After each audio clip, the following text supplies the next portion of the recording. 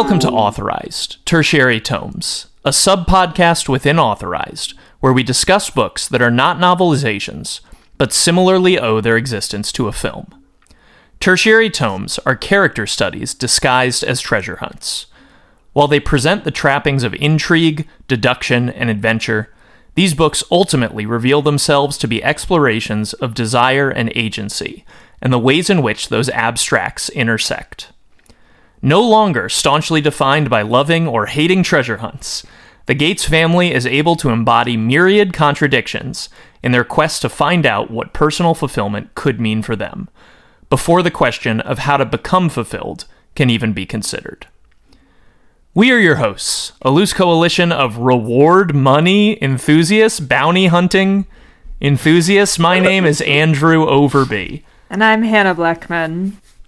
National Treasure, Westward Bound, parentheses, a Gates Family Mystery, close parentheses, number 4, is an action-adventure book written by Katherine Hapka. It follows James Monroe, or Madison, depending where in the book you are, Gates, a young man in 1848 who feels alienated from his treasure-crazed family. When the daydreaming stupor of the Gates household is commandeered by an arrogant and vindictive new in-law, James begins to long for a windfall that could take him far away. And Manifest Destiny is happening, so isn't he in luck? I just like that it's like one small thing goes wrong in this guy's life, and he goes from being like, I hate my treasure hunting father, to like, I would love a ton of money. He doesn't like treasure, he likes gold. He wants to be embraced by his family, and if he can't have that, he wants to be able to build a life he likes, and that takes money. It is basically the best part of the book, that he has all that psychological baggage, but Hannah, I'll let you continue. Thank you! In a different stroke of luck, James locates the runaway daughter of a local man of status and decides to collect on the handsome reward by entrapping the young girl. This feels... Never mind. But go, when the what? What? No, I just feel like you're acting like that's what this book is about. Okay. And mostly this book is about, like, she's like, I gotta get away from my family. And the boys are like, well, we're going west. Let's all go west. And they're like, boy, the West has so much to offer all of us. Should we stay here? Yes. I think, Hannah, that a lot of our friction in the opening crawl is that you are right. You're like, you want to get at like the essence of what a thing is about. But since I'm describing the plot, I have to logically be like, this happens, which causes this to happen. And it often reveals that the tendrils of the plot are actually not that connected. The fact that she is a runaway girl is inciting incident. Right? Mm-hmm. It's not really key to the plot at all. It's just the thing that, like, springboards the rest of it. Right. So I don't think it should be the entire description of the plot. Well, luckily, there's a little bit more to read. I would just say, and this is me jumping ahead, I think that's, like, one of the biggest frustrations with the book, is that her being a runaway aristocrat is, like, not at all tied into anything. And that really bummed me out. I thought it was going to be more of a they're both racing for the same treasure, basically. But unfortunately, I also think this is like a testament to storycraft sometimes, is that when you break something down and you realize that things aren't connected, it's like, wow, it's cool that I didn't see that because it was propulsively told. It's backhanded compliment. That's life, baby. For not everything Katherine. Fits, right? Anyway, Westward Bound is the fourth and final Gates Family Mystery book. Despite the fact that Disney appears to have ordered 6 books, and number 5 is teased in the back of this one that we just read, no trace of the actual text seemed to exist, themselves being a missing national treasure. Westward Bound was published by Disney Enterprises in 2008. Hannah, you also skipped my best sentence. I don't care. I don't agree with it, and I will not read it. All right, if you want to read it, you can read it. He's bounty hunting the girl, and it says, but when the trap is sprung, will James feel at peace with his bounty hunting, or will he catapult the runaway into a treasure hunt in the American West that seems completely unrelated? It's pretty good. Give it a B+. I like it. I mean, hey, don't be nice to him. He put in the work. I gotta give him something. You don't though. Our guest today, returning from the, I got these off the top of my head, Wind Talkers and the Friday the 13th, don't tell me, Big Red, Friday the 13th, Big Red's at it, he's doing it, Friday the 13th, Mother's Red, what was that book called? Jason's Curse. Yes. Wow, Jason's that is Curse. the most, You got that is there. the most blah Well of the 5 titles, to be fair. I think they should all be titled like Jason's Hunt. You know? Like, Yeah, or they should have all been holidays. Mother's Day, Arbor Day, Groundhog Day. Groundhog Day. Friday the 13th, Groundhog Day. Anyway, Matt Dartnell is the guy. He's back. Matt, I have to ask you, starting off, I think a natural jumping off point for the episode, you appear to be in a car. It's nighttime. It seems from your environs like you're in a parking lot, maybe near a McDonald's, and you're also, the car's not moving, for the record. You're also drinking a beer. What is happening? It's Christmas vacation, and I find myself in Houston, Texas with the in-laws. And for most of the day, all of the noise and all of the children were at the Children's Museum, and then they all came home, and it was so loud in that house. There are 7 nieces and nephews and about 16 people in the house total. Not conducive to recording anything, including my own thoughts. So, took a drive to the closest McDonald's, and I'm enjoying the free Wi-Fi in the quiet car, and I will be here for the rest of the night. It's very cozy, and the beer I appreciate is a support blanket your beer. problem solving on this front. I really appreciate it. I'm also amazed at my ability to recognize a McDonald's from like a 1/4 inch of an awning. I'm really impressed by that as well. Thank you. I was almost certain that Matt would be like, well, actually, here in Texas or California, this is called a Brumbies or whatever. I'm at a Whataburger. I wish I was. I don't know if they have free Wi-Fi, so here we are. Fantastic. And I also realize that I've now put you on the spot. You're going to drink the beer and then sit there all night, right? Oh, absolutely. Thank you for clarifying, by the way, that the vehicle is not moving. That would be terribly irresponsible of me. And I have no plans to get in a car accident over my Christmas vacation. So, did you see the video from the pandemic where the guy was in court regarding distracted driving, and he called in while driving? No, I did not. That is remarkable. It's really great, like, God bless slow that guy. motion cringe, because you know what's happening as the viewer pretty much the whole time, and you're just watching the, like, 9 people in the court proceedings slowly be like, is he doing it right now? Just be like, there's no way. There's no way. Is that the funniest man in America? Maybe. It's a pretty good bit. All right, so, Matt, here's the thing. There's this movie series called National Treasure. I don't know whether you like it. I basically was just like, I think you reached out to me and were like, I want to do some book. And I was like, no. And then I was like, but do you want to do a National Treasure? And you were like, sure. So What did you say no to, you jerk? I think it was one of those situations where Matt asked to be on an episode we had already booked someone on, and now he is going to be on it. So, Oh, great. Okay. Yeah. Great. Pulling double duty.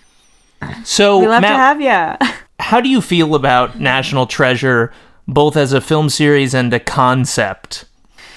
I love it. I rewatched it in anticipation of this conversation, sort of to ask myself those same questions. And it is one of those movies that was like more foundational in my upbringing than I think I realized.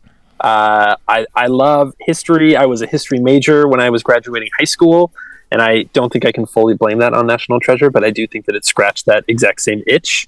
And it's just we live in a big country. We live in a new country. It feels like there's still time to like discover things that wouldn't have been found yet. And following clues, not that that's what this book does, but the inherent principle of solving clues, going on a treasure hunt, like it's just wonderful structure. And so I think, lot of love for the original movie. I was really excited about, you know, doing another tertiary tome just to see like how they like continue that idea, right? Like the Central National Treasure kind of structure and conceit. It was really cool to see it be dedicated to the Gates ancestors and sort of figure out like the similarities that feel required for this formula. Like you gotta hate treasure hunting and you gotta hate your dad, but by the end of it, maybe you'll love treasure hunting and maybe you'll like your dad more. And so, big fan overall of the concept. I was thinking about this, Hannah. At this point, now that we're at the end of the series, are we more guys that initially hate treasure hunting or more guys that are into it as pro tags? All of them don't like treasure hunting and then end up treasure hunting. I don't think there's a single one who's like, me and my dad love treasure hunting. We hunt treasure. We're keen on it. Like, not even one that's like, I love treasure and my dad says it's bad. No, like, none of that. Like, all of the protagonists. Guy, Sam, was like, yeah. My dad really got ripped off in a treasure hunting scheme. I still love treasure hunting.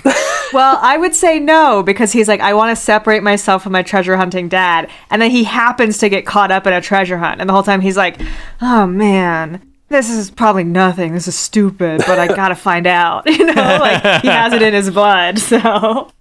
I'm sure you guys have had this conversation on previous National Treasure-centric episodes then, but where do you two fall with treasure hunting? As an idea, I think the best promposal I ever did for somebody was like a treasure hunt kind of thing, and it was really fun. Oh my gosh. If somebody did that for me, I'd be like, let's get married. Are you kidding? Like, that's the best thing anybody could do. Marry you. So, like, how have you guys kind of fought it out? Are we pro treasure hunting? Have you ever done any treasure hunting? Hannah, I don't mean to make it sound like you've never been loved, but when the last time that I set up some sort of treasure hunt in a romantic setting, it seemed... I was almost embarrassed by, what am I trying to say? It was like a year where I was like, man, I really didn't have an idea this year. I feel like it's pretty standard. You haven't set up a trail for someone else or been trailed upon? Nope. Okay, well, you could set up the trail. That part's on you. I could, but I have never had the type of relationship wherein one might do that, dude. Oh, wow. All right, well... That took a turn, and I apologize. It's fine. Just like no one I've ever dated has ever been like a person who I thought would enjoy a treasure hunt or did a treasure hunt for me, even though I obviously would love a treasure hunt.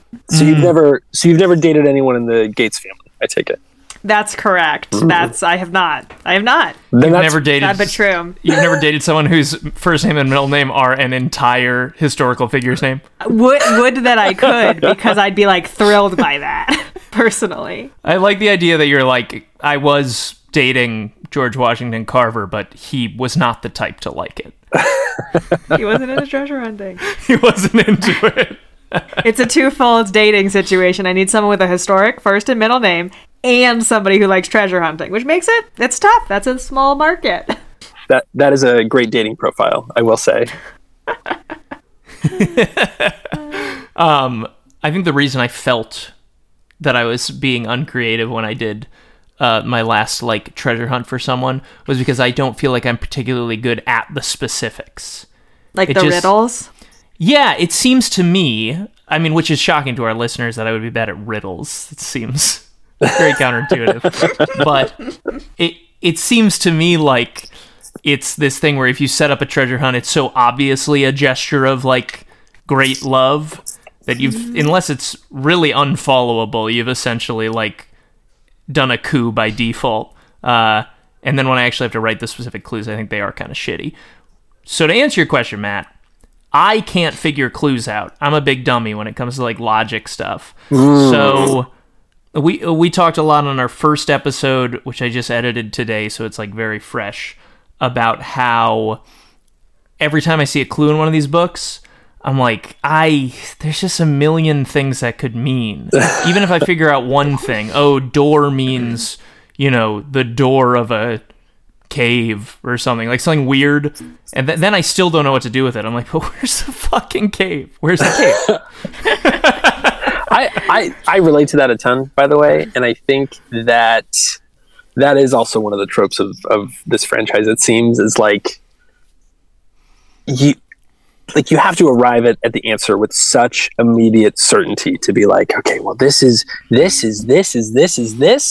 Okay, this is the answer. We got it. Or in the case of our book, you have to find randomly in the vast West, you have to find the perfect individual to answer the riddle for you, in which case you're all set. Then you're good to go. So I guess that's one thing we can work on.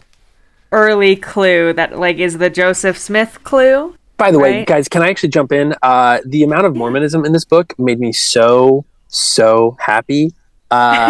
Just as a tangent, as like, you know, a former Mormon kid, like I never thought about like the westward expansion that the Mormons were doing being integral to like American history. It always felt like my kind of history and this sort of like off the beaten path kind of thing. And so for this to be a book about like major dots on the timeline, right? Like we're talking about like big historical things in American history, for so much of this to be like, and then the Mormons founded this town and we're gonna hop on this religious wagon train and go to Nauvoo, Illinois. I loved it. So that was a lot of fun for your friend Matt over here.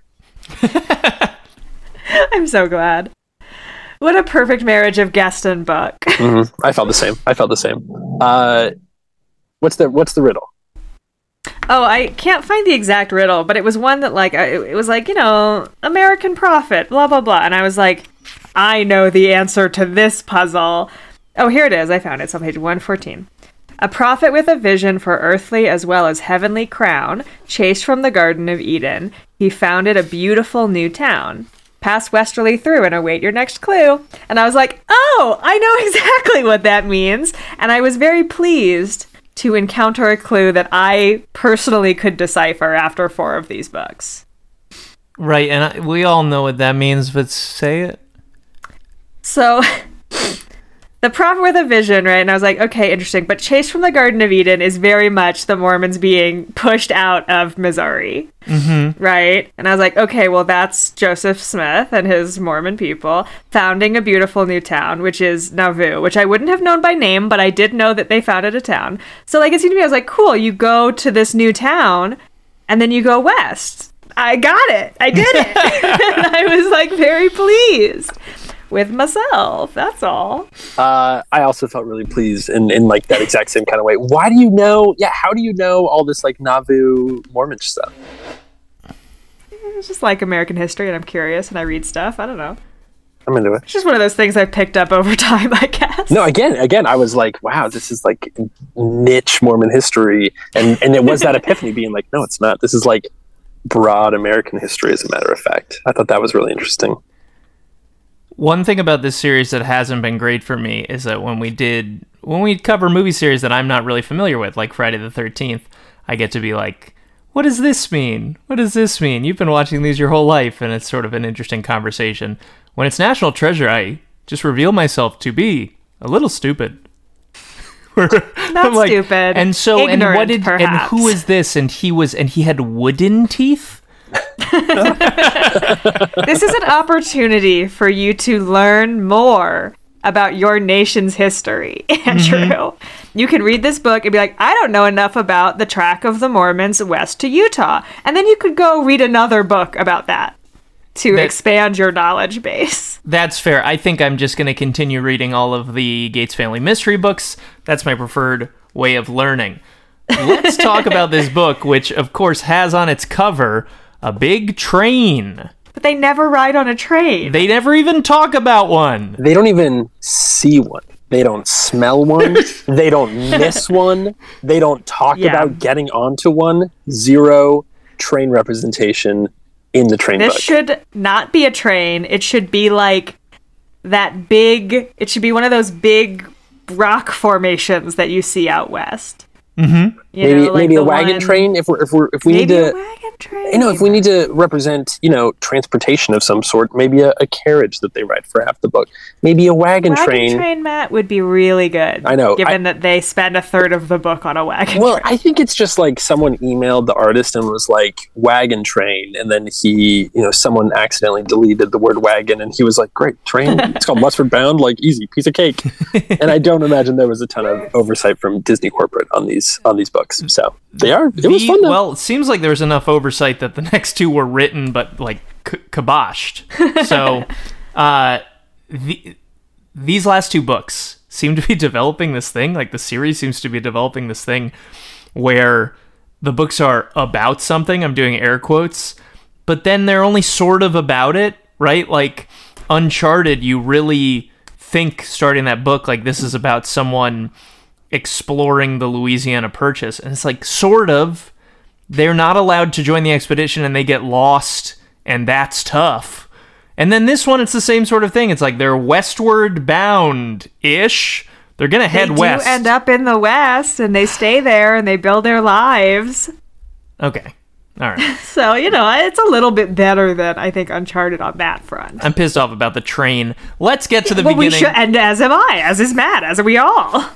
Let's talk about the beginning of this book. The first thing... Well, I guess I've been talking a lot. Hannah, how do you feel about the beginning of this book? Coming off the heels of Uncharted, which I feel like let us both down a little bit. Well...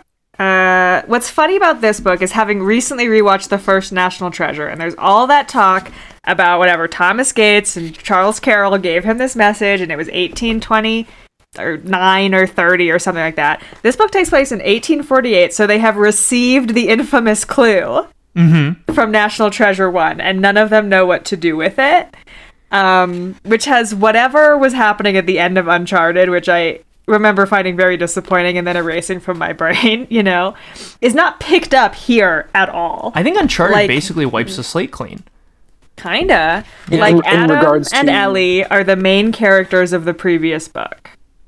Right? But the only, carry through is that Adam is like, ha, that was a fun time. I'm not going to tell my son about it because he's the boring one. I'm only going to spend time with my son who got this exciting clue from CCFC, Charles Carroll of Carrollton. Right. What are you asking for here, man? I don't really remember the very beginning of this book. So sure. I'm just trying do to what you kick want us to off. do. How'd you feel about this book? How do you like...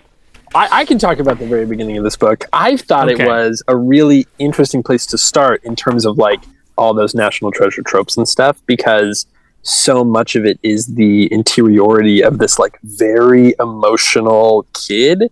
And it was fun to read this book because I could do it in approximately 5 hours total, and it's just a good kind of YA coming of age adventure book. Certainly it's better at that than being a clue focused National Treasure book, but for it to start in that place where this kid is from this family and he feels so alienated, and they just love treasure and they just love clues, and he's like, I'm this practical boy and I want to build a life, and my brother-in-law is a big butthead because he doesn't appreciate how practical I am.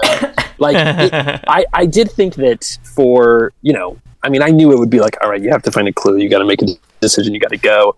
I thought it was fun, to see him start from that familial insecurity, and then for him to go on an adventure and be treasure can mean a lot of different things, and treasure is kind of fun, I'm sorry I sat on my ass. It was nice to find a clue, and for the clue to be dude, just leave, go west, who cares? I thought that was a really fun kind of nuanced place to start for our friend James Gates. The thing that struck me starting this was as you touched on, Matt, the sort of vitriol of the main character, which is not something we've seen in the protagonist of these other books. There's been characters like this.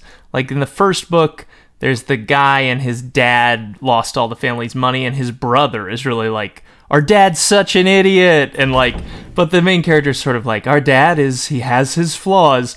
It was a little jarring to open one of these books and the main character is basically I am the less loved son I'm mad about it. My father's a kook who's obsessed with treasure.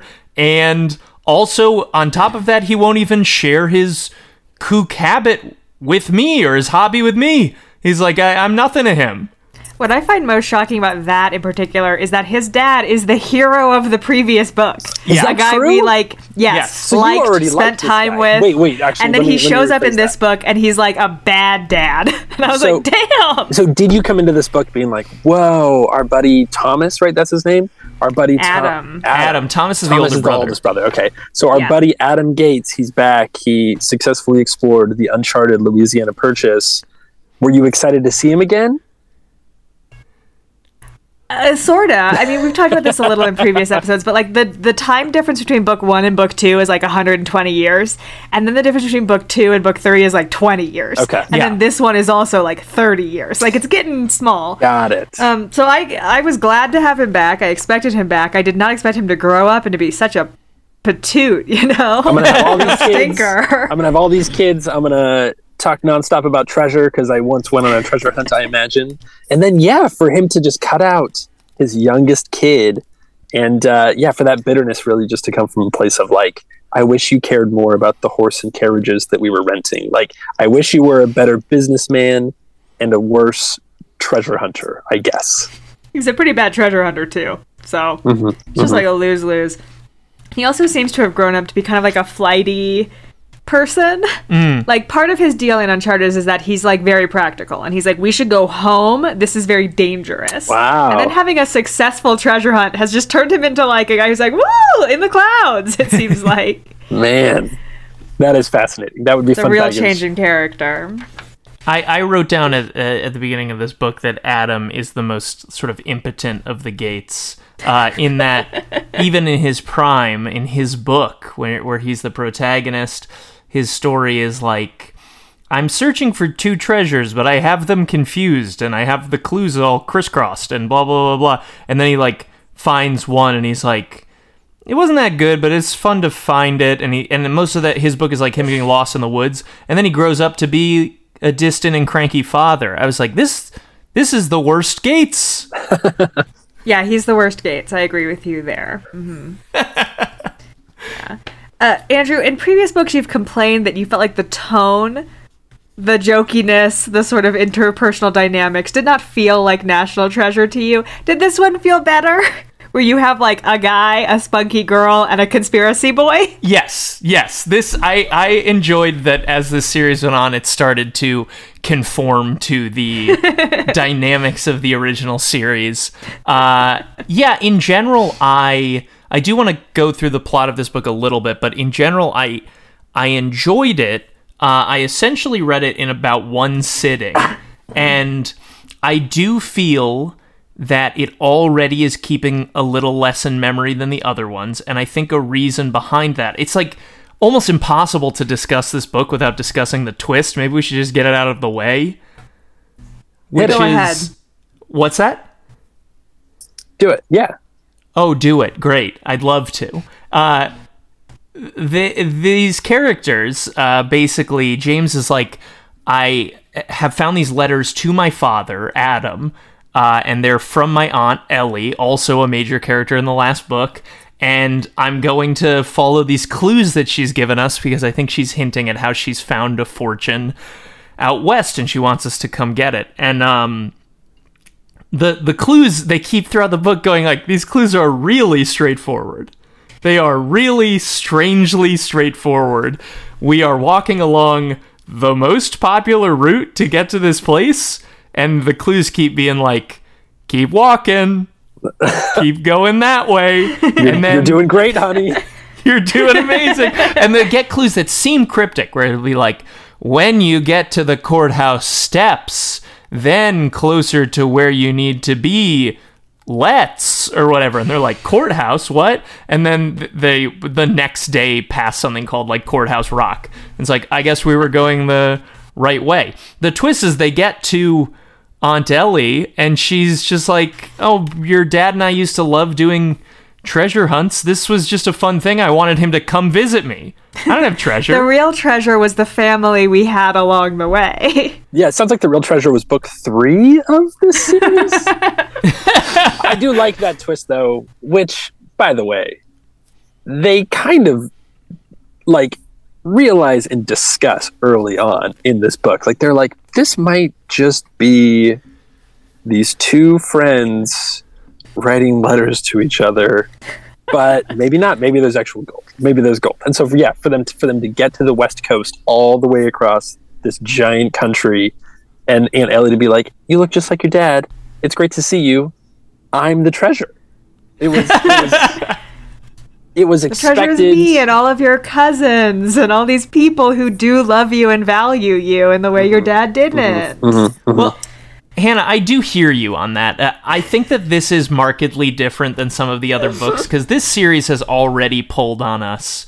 The real treasure was the journey. That was kind of book 1, because they found this treasure that was valuable to the Native American population. The real treasure in book 1 was cultural heritage. Great. But for our protagonists who very avidly were like, I don't care about this treasure, it's not for white people. Their treasure was like, we went on this journey, it was amazing, whatever. This is definitely a de-escalation, and an intentional one. But this, not only is there no treasure at the end of this book, they essentially revealed that they were never on a treasure hunt as they understood it to be. It did not feel like a treasure hunt the entire way, though. Like, it really was. I kept thinking about how this is not a book. This is not a structure where you have to solve these clues and you are rewarded with the next clue. It's a book where you start with all the clues in your pocket and you just have to, like, remember they're there, or, like, find the downtime. Find the downtime to actually pull them out and discuss them with your friends. And, I think that speaks to... I'm not saying the move out west would have been easy, but I think you would have had a little bit more time to be like, right, can we just solve these all right now?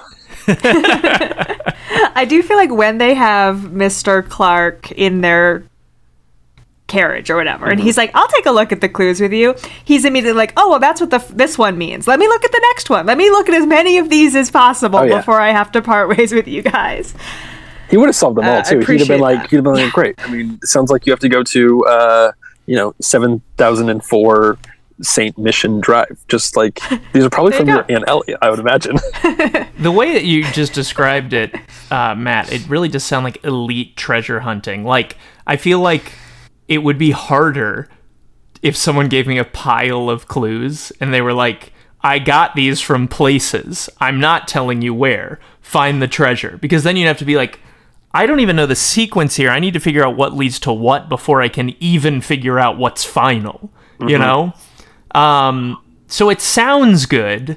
It's just that, like, by this metric that's been established in book 4, Forever Free, book 5, could be, and I would read this book for the record, could be about a Gates family member finding a clue that they think is a treasure hunt, but it's actually one of my love scavenger hunts. And then they get to the end and I'm like, you're not my current girlfriend. I don't know what era we're in the book.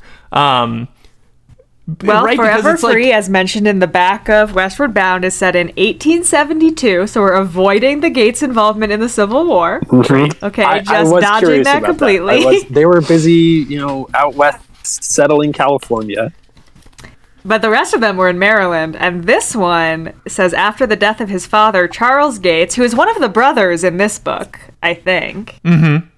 Or maybe he turns out to be one of the brothers' sons, I would guess, because all of the protagonists are 18 years old in these books. Wants nothing more than to turn his back on his family's never-ending quest for treasure. Another guy who hates treasure.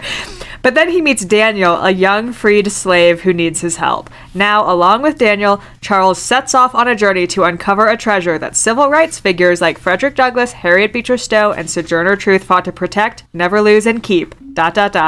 Forever Free. I would read it. I'm not going to lie. Look, I would too, but it doesn't exist. We can't. I'm hoping we someday figure out a way to read it. That'd be really we'll probably exciting. get sued or something. It's Disney, so. Look, if Catherine Hapka, who I assume is listening right now, has those manuscripts, and she just wants to share them privately, we don't have to talk about them. We can just read them for our own pleasure and knowledge. Yeah. And Matt's pleasure and knowledge. And then that's all. And just keep the secret forever, Catherine. I want to say to Catherine Hapka specifically, since I just edited the Changing Tides episode, that I am a person with an extremely thin skin, and if I were to listen to a podcast about a book I wrote, and it was 30% critical of the book, which is probably about where we fell on that one, I'd probably be crushed. I've said it on other episodes, if you wrote a book and it wasn't hateful or something, that's an accomplishment that's astounding, and I haven't done. So, if you somehow made it 4 episodes into our National Treasure series, we like you. Please Look, send us the manuscripts. I liked this one best of all, actually. Yeah, I had a great time with this book. I thought it was delightful. So I would read 5 and 6 happily. This is my only frame of reference, and I would wholeheartedly agree. I read it last night, and one of the nephews came up to me and was like, "What are you reading?" And I told him, and he loves the National Treasure books, or the movies rather. And so I read him a chapter of the book. He loves the books. He loved. I mean, he does now. No, I read him a chapter, and he was really into it. And like Matt, we've needed kids. You had to let us know you had all these kids. We want to have kids come on and talk about these books. Nice. Okay, next time you need kids, I'll farm it out to all the insane rabid nephews. But yeah, it was really breezy to just sit down and just go on this honestly. Low stakes, very enjoyable. The world is your oyster adventures, looking for treasure and finding friends. It's a good way to spend a couple hours for sure. Hannah, pitch me on the book a little bit. I liked it. Okay. I did, but it's not particularly bowling me over. I think because of the lack of legitimate American treasure. So what did it for you in this one? I think I really like the characters' interpersonal dynamics. I like Seamus Poole. I was happy to have a little conspiracy Poole back on the table. Matt, for your context, we have a Poole in the previous book, but he's a feral child. Oh my god! That the Gates bring into their family because he's an orphan with nothing going for him. And he just sparks to these conspiracy theories immediately. Well, this is his son who's a conspiracy boy, and I was like, this runs in the Poole family. The whole I love time, this forever. I was like, man, it's a good thing we invented American sports because these freaks care so much about the Freemasons and about the Mormons and about all these conspiracy theories. I'm like, you people have too much time on your hands, man. Wait until baseball rolls around, then you can root for the Mets like a normal kid. Then you can be mentally healthy, like people who root for the Mets year after year. These kids are all weird freaks, and I really liked them. James is bitter and grumpy most of the time. He's also in love with a girl who spends most of her time dressed like a boy, and he finds that really confusing, which is fun for me. Seamus also has a crush on her, but none of them ever discuss it with each other. They never have a fight. They just all are having a complicated teenage situation. I think all of that's super fun. And the westerns, the moving west stuff is exciting to me. The various landmarks. I looked up, midway through the book, I Googled, where do the wagon trails go? I don't really know. Where are we right now? Are we in Nevada? Are we in Oklahoma? I don't know. And that was cool and fun for me. I'm glad there isn't a bunch of oh man, those Western Native Americans, they're scary. We just don't do that in this book, which was nice. And instead they do Mormons, they're scary. And everyone's no, they're not. They're fine. They're just people. They're just doing their thing. Really dug that. And then there's the gold hunt thing where they're we have to find gold. And they do. And then they shove a guy off a cliff and he dies. And that was fun. I have the most gold with him. I have the most second grade question about the gold rush, which is was any of the gold real? Oh, yes. Yeah. Oh, yeah. Okay. Yeah, man. Big time. Oh, so I I'm from California, so in elementary school, whatever year you get your state's history, the California state history was like mostly about the gold rush. It was about like the railroads and a little bit about how poorly Chinese migrant workers were treated building those railroads. And then it was just like, but you know what? Gold in them their hills. And so we would do like fake panning for gold, and we would dress up like miners. And my favorite football team was the 49ers. And there was a lot of gold. Obviously there were a lot of like crushed dreams as well, but for it to facilitate this like massive economy of new people moving west, and you can make Levi jeans now and stuff like that because there was a market for it. It was a big deal for sure. Okay, I thought it was all fake. It feels especially American for it to be all fake, but for once in our goddamn life, some of it was real. Wow. And some people made a lot of money on it. And it's all gone. I can't go out there now. Yeah, I think it's too late for you to go find gold in the California hills. All right. It's maybe not impossible. I don't know, but it seems like not like a safe bet. Mm-hmm. Like, it's kind of amazing in this book that like the second place they try panning, Seamus finds a fuck ton of gold. Oh, I know. Yes. One of many conveniences that that made the Wild West seem not so particularly wild for our for our young protagonists. But again, all the better. This is also a book chock full of like historical figures just sprinkled in ways that it was so fun for me. Like, there was a point I turned a page and they're like, oh, look, it's Kit Carson. And I just like broke out in giddy laughter. Or when like on the next, then they're like, oh no, look, this is a nice young man. He's Samuel Clemens, later to be known as Mark Twain. And I was like, ha ha ha. And the next page, they were like, Jesse James is here as a baby. And I was like, this is great. Wow, that stuff brought me a lot of pleasure. Oh, yeah. You really blew my bit up. I was going to pretend for a while that I didn't know that was Mark Twain. Sorry, buddy. And then they run into a really nice boy whose name is said a lot. They really do a thing where like he helps them, and then like Shanghai Noon or Shanghai Night style, he's like, my name is Samuel Clemens. And I gotta go. I would love to be on a riverboat someday. See ya. Your dad went up and down the Mississippi River on like a paddle boat? Interesting. That gives me an idea. Okay. Somewhat walking through this, there's a couple passages I want to hit because I just really like, for the most part, the writing in this book. Yeah, it's good. Page 2. We get some updates on our Eleanor and Adam from the last book. So our main character, James, is told by... Who's David? His brother? One of his brothers? David is the his brother-in-law's brother? His sister's new husband's little brother is David. Yeah, no, you got it right then. Brother-in-law's brother. Oof. I thought for a long time when I was a child that brother-in-law, that you called them husband-in-law. Interesting. And then I was corrected at like age 18. Somebody was like, that's just a husband. It's by law. Anyway. Okay. You can't blame the old man for going the whole hog, David shrugged. This is for the wedding of the sister to an undesirable man who will sort of take over the family business. He isn't growing any younger, eh? And Elle's his only daughter, after all. That was true enough.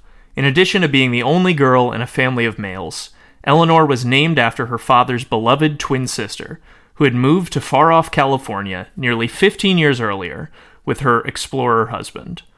Perhaps it would be no wonder that Adam Benjamin Gates, at a remarkably well-preserved 62 years of age, wished to make this occasion special for the younger Eleanor. He had even managed to procure for her the white satin dress of her dreams, modeled closely after that worn by Queen Victoria of England some 8 years ago. James had to admit that in it, Eleanor, normally a rather sour and argumentative person, had never looked so lovely nor so happy. The thing that's so sad about this is that this prologue goes on to be like, it was this beautiful, wonderful ceremony that they very much could not afford. and no one could really escape the anxiety of how are we paying for this type of deal. I don't know. It made me kind of deeply sad that they were having this wonderful moment, and the protagonist the whole time was like, and we are going to run out of money, which will give my asshole brother-in-law even more control of the company. On the one hand, I was like, how much of that is just James being like especially kind of frustrated with how his dad like acts and how his dad runs the family business? And on the other hand, I was like, that also seems appropriate for the time. Just living on the edge, sort of doing the societal customs because you have to, and all of a sudden, yeah, you've spent so much money on your only daughter's wedding extravaganza. But yeah, it's an interesting way to introduce James, just as this like consistent worrier who has to grow into his own sense of self-confidence as the journey goes on. Yeah, it was interesting. Yeah, speaking of that, on page 42, there's like a sad little passage. Perhaps I should just keep heading west from St. Louis, as Seamus suggests, James thought, feeling rebellious. I could solve those clues from Aunt Ellie's letter and track down whatever valuables she's referring to. And if that didn't work out, perhaps mine for some of that gold in California and make my fortune that way. Then his shoulders slumped as he realized that he would never have the gumption to do anything of the sort. Besides, it would do little to change his father's feelings towards him. He doubted anyone would notice or miss him. They would only wonder what had become of the coach and horses, forgetting he'd been there at all. Which is so sad. Yeah. And I think a well-written way that teenagers feel like nobody even cares about me. Oh, yeah. Nobody would even miss me if I was gone. Good. This is my favorite thing about the book. Then, like, punch him into the adventure so that he can, like, discover his own internal strength and value. Yeah. Yeah, I mean, in each of the previous books, even if somebody criticizes their parent or whatever, they are like, my dad's a good guy, he's just a buffoon. Or, you know, my dad, he was a great dad, but he's obsessed with treasure hunting now. It's weird.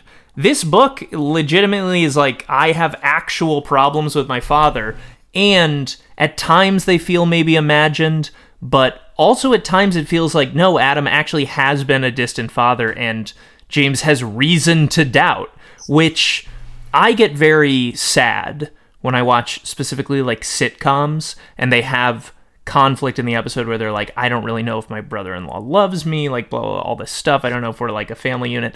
And then at the end, everyone hugs and everything's okay. And I think it's because a lot of times when I've had like issues in life with other people, they don't end up okay.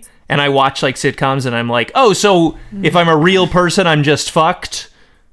If I could give you some advice, Andrew, don't go to sitcoms for real life emotional stakes. I recognize that they aren't real. I'm just saying, like, if you're going to watch a sitcom for another reason, you're going to experience that aspect where they artificially accelerate you towards a sentimental conclusion, right? That's what sitcoms are for. No, I get episodic. it. I get you wrap it up in the episode. You don't want to carry a bunch of baggage forward. Look, all I'm saying is that I'm mad at you for like being mad at sitcoms. Look, all I'm saying is that it ideally is supposed to make you feel good.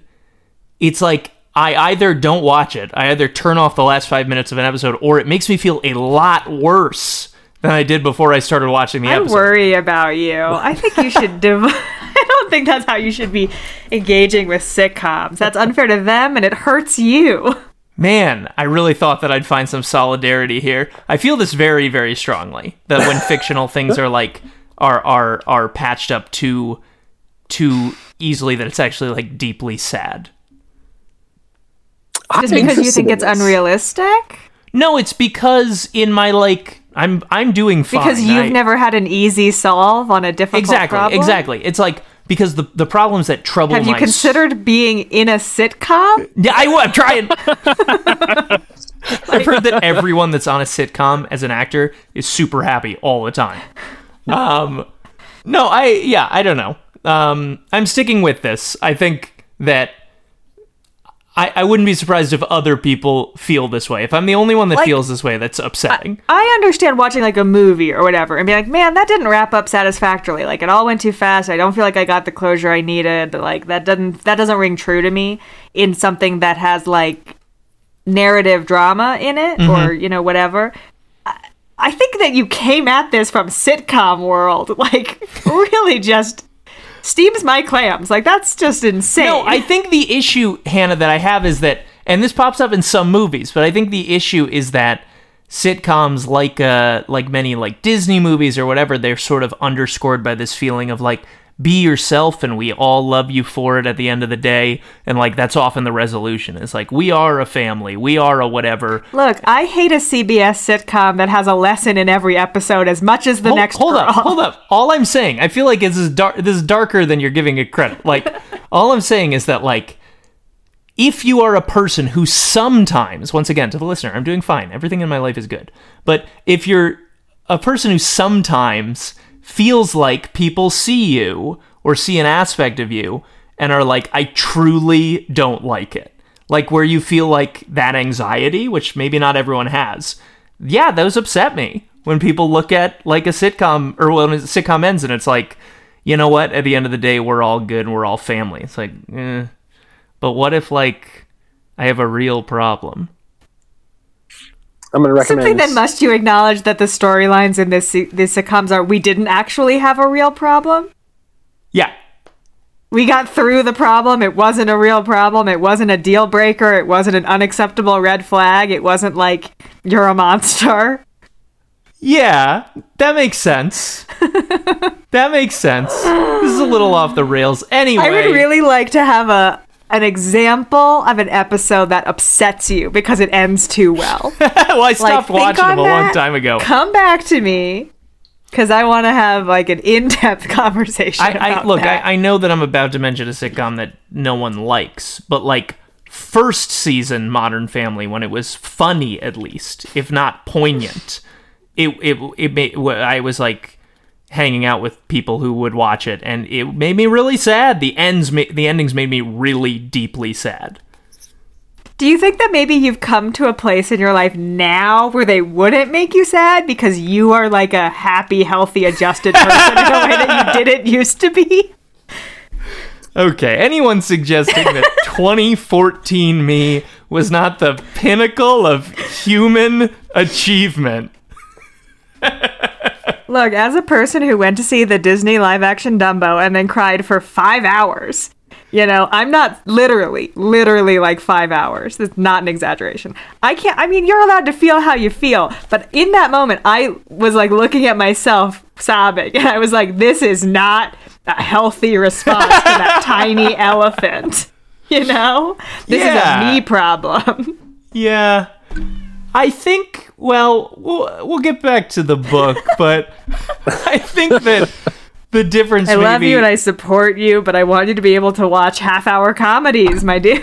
Well, I really like the ones that are just biting. I like the ones that like don't tag a message onto the end, like your Seinfelds. You're Always Sunnies. Yeah, both good sitcoms. Yeah, it's just really when the laughs turn into like... Do you like happy endings? No, I've never watched it, but who's the hunk? Oh, well, I don't know. Everybody's a hunk on that. But isn't there one of my guys? Isn't like Dillahunt on it or something? No. It's are you thinking of Adam Pally? I guess. A patootie, a cutie. Okay, so Zachary Knighton, a guy I've followed from show to show, though none of them are ever as good. Okay, so we've identified that I'm the only person who gets sad during sitcoms, and the reason I brought that up was because something I like a lot about this book is that it doesn't do the hand-waving of we're all family, we're all whatever. It's like, no, things are a little sad, and it felt real. Do we think he ever sees his dad again in his whole life? Unclear. I was kind of thinking no. I was kind of thinking that... And maybe this is me just like projecting my own baggage on this adjusted kid, but the way he phrases it at the end, when they've made it through the West and they've they've settled in California, and he starts a correspondence via letter with his dad, and that seems to go really well. And he has that line about, like, you know, the distance between them had never been bigger, but their connection had never been closer, which I think is a really nice sentiment. And that feels like something that I would be scared of proving wrong, you know, like that connection over letter, which I've always been fascinated by as someone who grew up like on AOL Instant Messenger and stuff, or writing emails to people, that like, cool, we can keep up a correspondence while we're writing to each other and while I can polish up what I want to say and how I want to present myself. But as soon as we like meet up in person again, Dad, like, how's that going to be? So I don't know. I don't think they ever saw each other again. I feel that. I think I agree with you. Travel's hard. It takes a long time to go east to west and west to east. I find it really rewarding that they patch things up in the end over letter. I'm not just a guy who's like, show me pain. I feel pain. I need to see it in the world. Andrew. I just like that they earn it. At the beginning. I agree. I also like earned reconciliations. I'm with you. I agree. At the beginning, the passage is sort of sets up the animosity between father and son, which animosity is even too strong of a word. Just the rift is, what is it? James asked warily, sure that he would not like whatever it was his father had to say. The two had never been completely at ease with each other. His brother Will, who never hesitated to voice any thought that entered his mind, had often said it was because their mother had died giving birth to James, and Adam had never forgiven it. For his part, James thought the blame could be placed on Adam. He couldn't help but wonder what had possessed his father to uproot the entire family upon the death of his own father, moving abruptly from Concord to Maryland, mere weeks before James was born. Had that journey weakened his mother just enough to take her from this life at the moment of his arrival in it? He would never know, but his active mind constantly imagined what life might be like had the movie never happened. Move! Would his mother... not movie... Would his mother still be alive to this day? Would James have found the acceptance, care, and companionship among his Concord cousins that he had always felt he lacked with his fathers and brothers?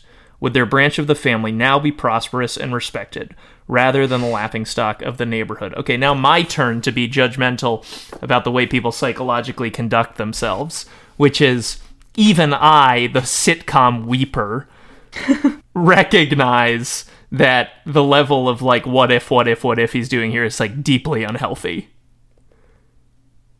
Yeah. I mean, he has many unresolved issues with his father and his dead mother. And do we think that Adam moved them from Concord to chase the CCFC, or simply to facilitate the plot point in National Treasure 1, which is that this boy at this time period is in Maryland? I think he wants to move to Concord to work for Carrollton, because there's that clue in the last book about Carrollton. Now they like work for him. It seems like connective tissue to me.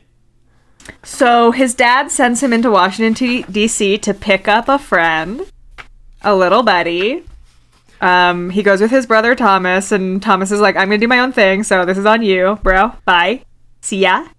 While they are there, seeing the cornerstone being laid for the Washington Monument, which is pretty nifty. Pretty cool.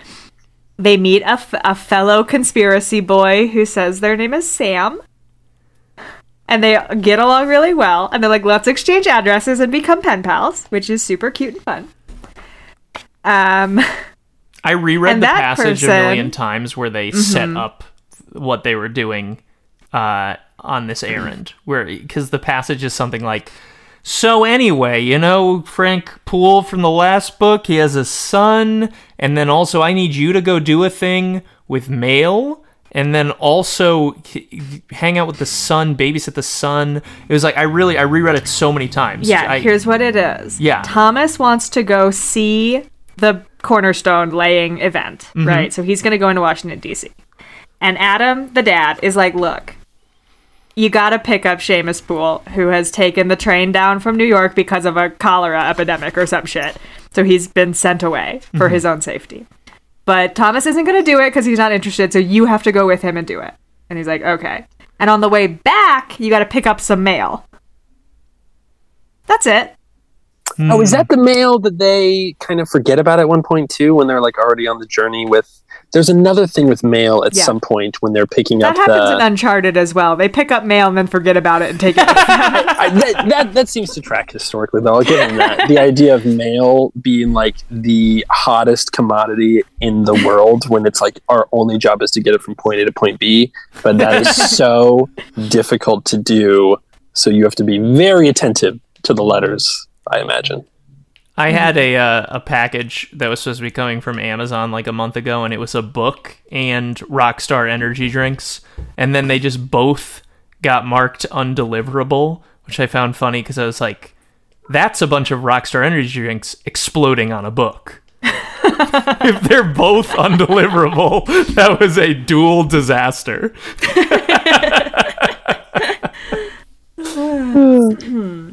Okay, so as Hannah is adamant about, the inciting incident of this involves a bounty in which James realizes that the boy that they met on the mall was not a boy; it was a runaway girl whose name is Sally Chandler. Is that right? Sally Chandler, yeah. Yeah, and that there's a reward for her because she is a missing girl. So he goes to her dad, and her dad is like, she ran away from home. We're very worried. We just want to get her back. It's no big deal. I promise. And he's like, okay. And agrees to set up, like, a sting operation. Yeah. Essentially, right? Also ties it into they've agreed to take Meriwether Clark, a junior. Not a junior, right? Because the son of whatever Clark's name is, yeah. I think William Clark. But he's taken Meriwether's named after Meriwether. Because when you're on an adventure with a guy for a long time, you name your kid after him. That's a nice thing. I did think it was a little weird to do it when your buddy hasn't died. I'm into it. Some cultures frown on that, yeah, but I didn't know that. They're doing it. I want it to happen if I'm ever on an adventure with somebody. It feels like an obligation, yeah. Yeah, because we're in the shit together. A respectful, yeah, totally. Mm-hmm. Matt and I go on an adventure together, and then like I come visit his house 2 years later, and I'm like, "Your baby's name is Paul." Excuse me. Excuse me. What about the time I think if you spent like 3 years, store, we went down and bought hot dogs at 7-Eleven. Andrew, it's an adventure. What about that time I left you clues to the quarry that was down the street from your house? So I love that for you guys. So, Hannah, you know what? I'm sorry I was mean to you earlier. You're a treasured friend, and also you can come on our. You know, you are my national treasure, Andrew. Wow. Oh, so I like about complimenting Hannah. I just get it back like tenfold. But then I stop passing the buck, so I just hold it. It's really nice. Yeah, we have a really equitable relationship. Really, the gift that keeps on giving to me.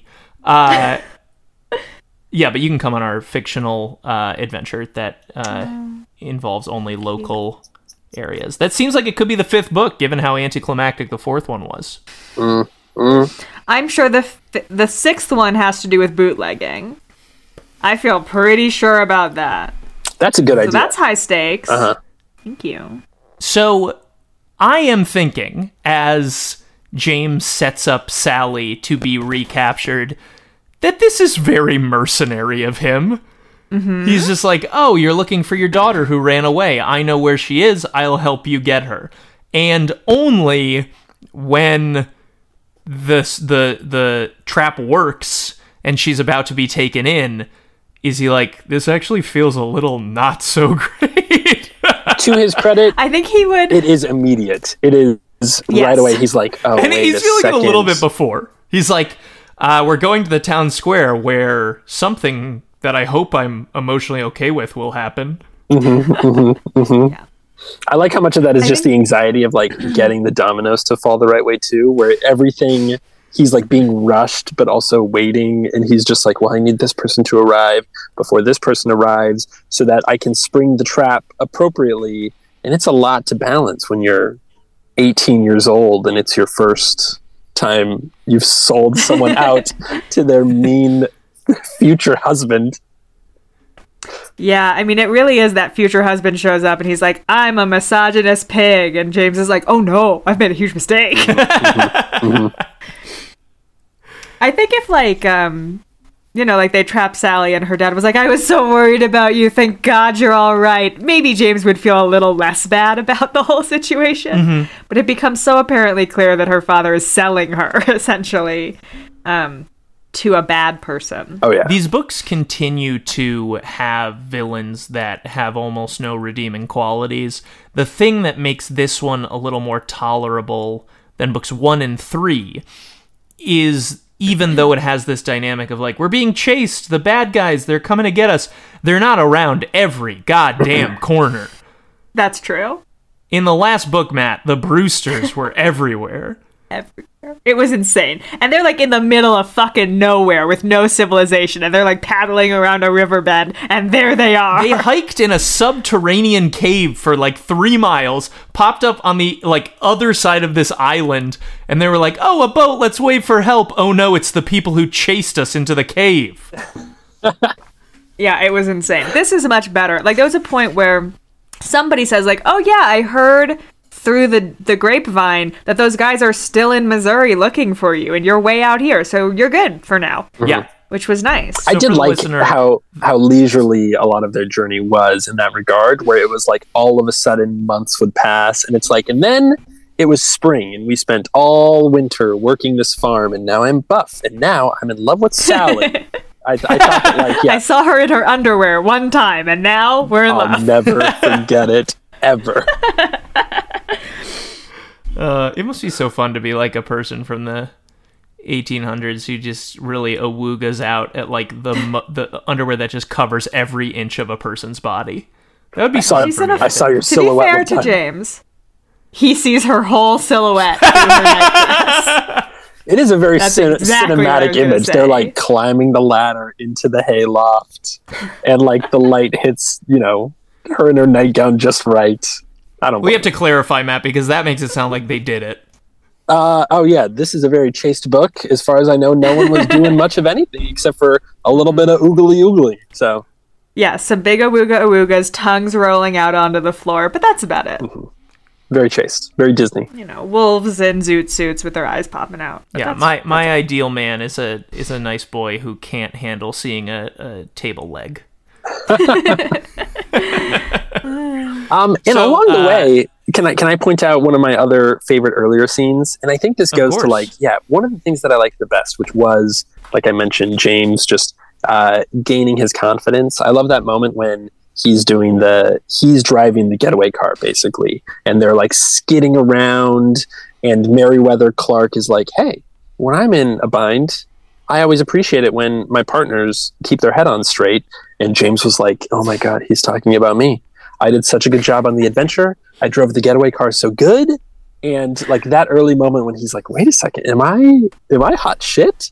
Just that like little bit of paternal love and affection really worked for him. And that really worked for me. So that was another moment where I was like, okay, I'm enjoying the interiority of this. I'm enjoying the treasure is the journey kind of element. So it was really fun. All the characters who come in and out of their stories I really liked. Like, I was sad when Meriwether Clark left the story. Mm-hmm. I liked him as a guy who, like, pretends to nap. Yeah. And then conveniently gives these children, they're like, yeah, and every time, right before he would wake up, he would cough and sputter noisily to let us know that he was waking up. And then you're like, oh my God, you kids are so adorable. It's so cute. I really liked the first time he was like, these kids are annoying, I'm going to pretend to sleep. And then he was like, oh, these kids are weird, I'm going to listen to their conversation. This kid is trying to tell me that they're a male, and clearly it's this spunky little girl. The other guy is talking about Mason shit nonstop. Mm-hmm. Nonstop. The thing I like about, or the thing that surprised me about this development, so for the listener, Meriwether Clark, the son of whatever Clark, the explorer, is sitting in the back of their wagon for like the whole time, the first half of the book, and they're basically doing two plots. They're like, we have to deliver this guy where he needs to go in St. Louis, but also we're now on the lam regarding the fact that we're helping Sally escape her father and her husband to be. And with a children's book, I mean, Hannah, we must remember that this is a series where in the first book they would do treasonous things like steal documents, and then they would just put them in a dog's mouth and be like, go wander around, boy. And every time the town would be like, I guess the dog took it. No one's to blame. Like, reading this book, I definitely thought when the kids went, Meriwether Clark sleeps so soundly, and then we can hear him waking up. I definitely was like, this is another horrible plot contrivance. So for it to be revealed that he's like, no, I'm listening because I'm here all the time. That was good. I think these books are kind of growing up with the audience, and Catherine is like, look, this is book 4. You can handle a slightly more complex, like, and with the villain, they really hammer that in with the villain, where there's a lot of moments where Sally is like, you guys don't understand. It is still the American Middle Ages, and my dad is the richest man in Baltimore. Do you know the shit you have to do to be the richest man in anywhere in America right now? Like, he is not going to give up. He'll just pay people. He has the money. They're never going to stop looking for us. And for that to like be ever present and then kind of like ebb and flow away in a way that always kind of felt natural, and in the way where like, yeah, they're not just around the corner, like you were saying, Andrew. It's just like, oh, right, like we got to be more careful. We're approaching civilization again. We just need to have a conversation about like our plan and hiding out again, and can we trust these people? And yeah, it was a good way to just kind of amp up the stakes. I also like the character detail of how they know that whenever they get to a city, they need to be more careful because they might get caught. But eventually they start going, I don't really want to be that careful, though. I'm so dang tired.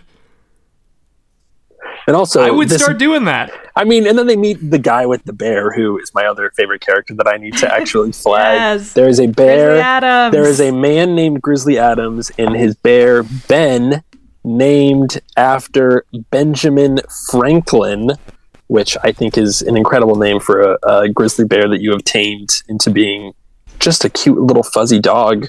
And whenever they meet someone like that, they're like, we can trust you. We're going to tell you all our secrets. We need your help to decipher this riddle. And also, do you know where the gold is? Can we have some of it? Please point us in the right direction. We will give you a cut of our winnings. And he's like, all right, great.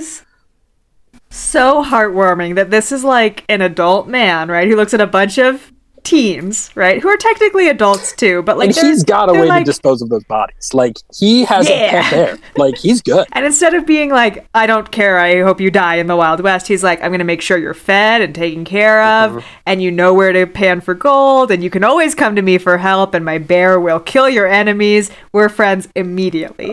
It's so nice that they meet so many nice people. I will say, going into the Westward Journey, I was a little bit worried, and I don't know what this says about my sitcom preferences, but like some of the tension stuff, I was like, how mean is the world going to be to them? Like, this is still going to be a night. Like, no one's dying of dysentery, right? Like, this is not going to be a harrowing Oregon Trail kind of journey.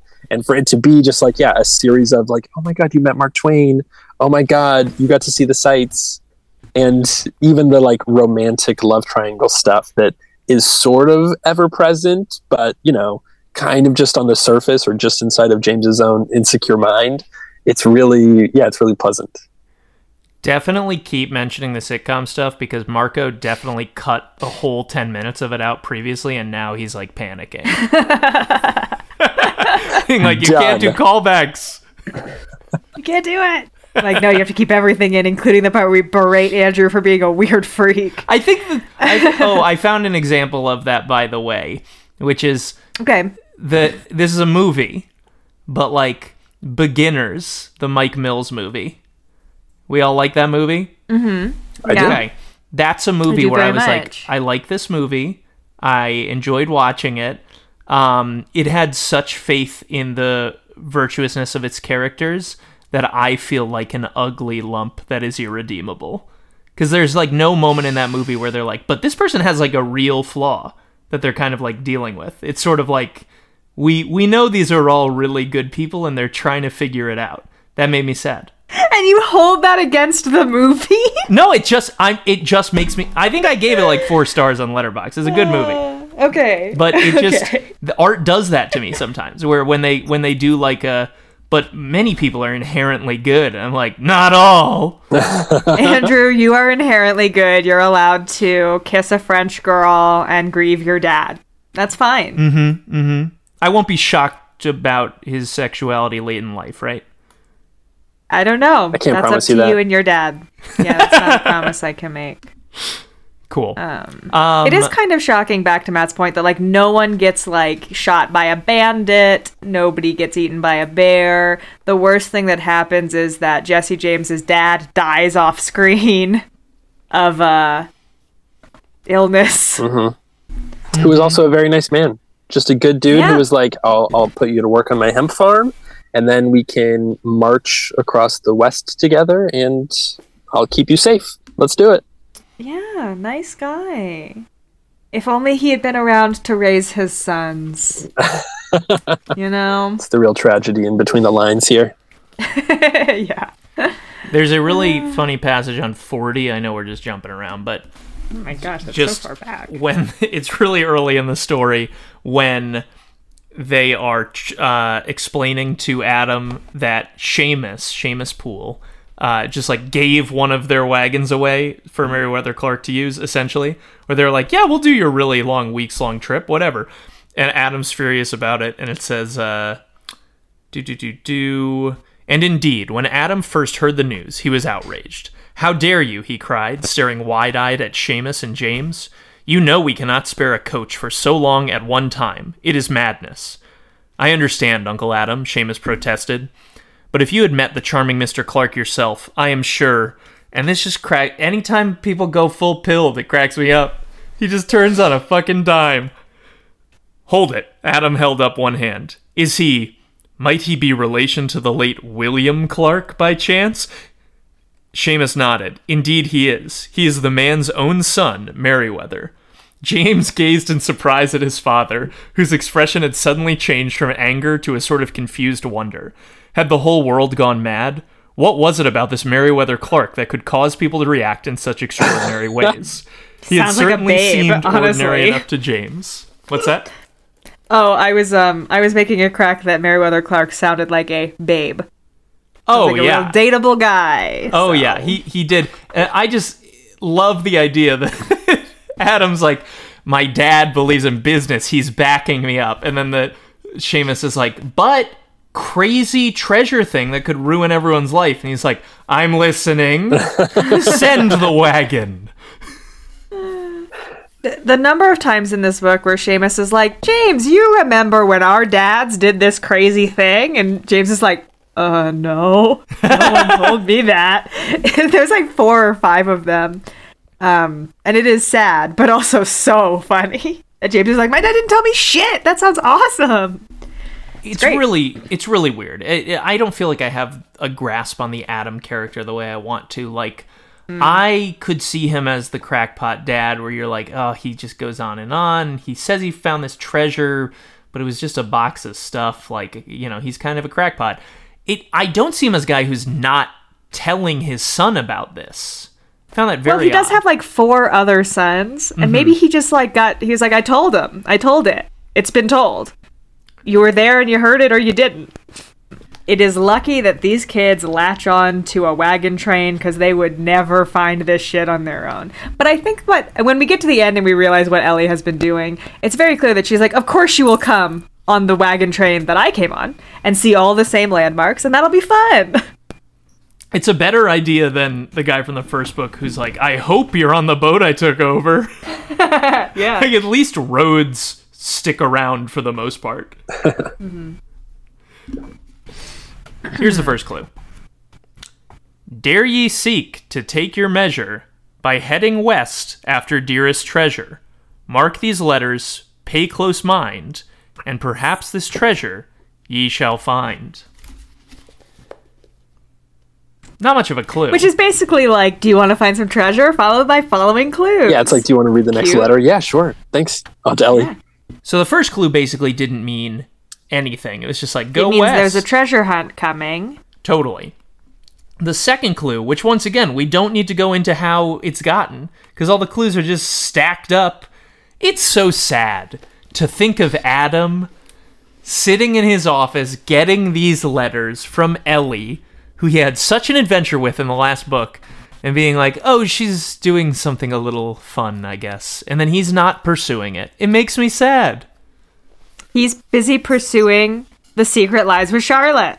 They're going to Charlotte, North Carolina all the time. I have bad news for him about his success with that clue. Yeah, they don't even know it's a boat. We're so far away.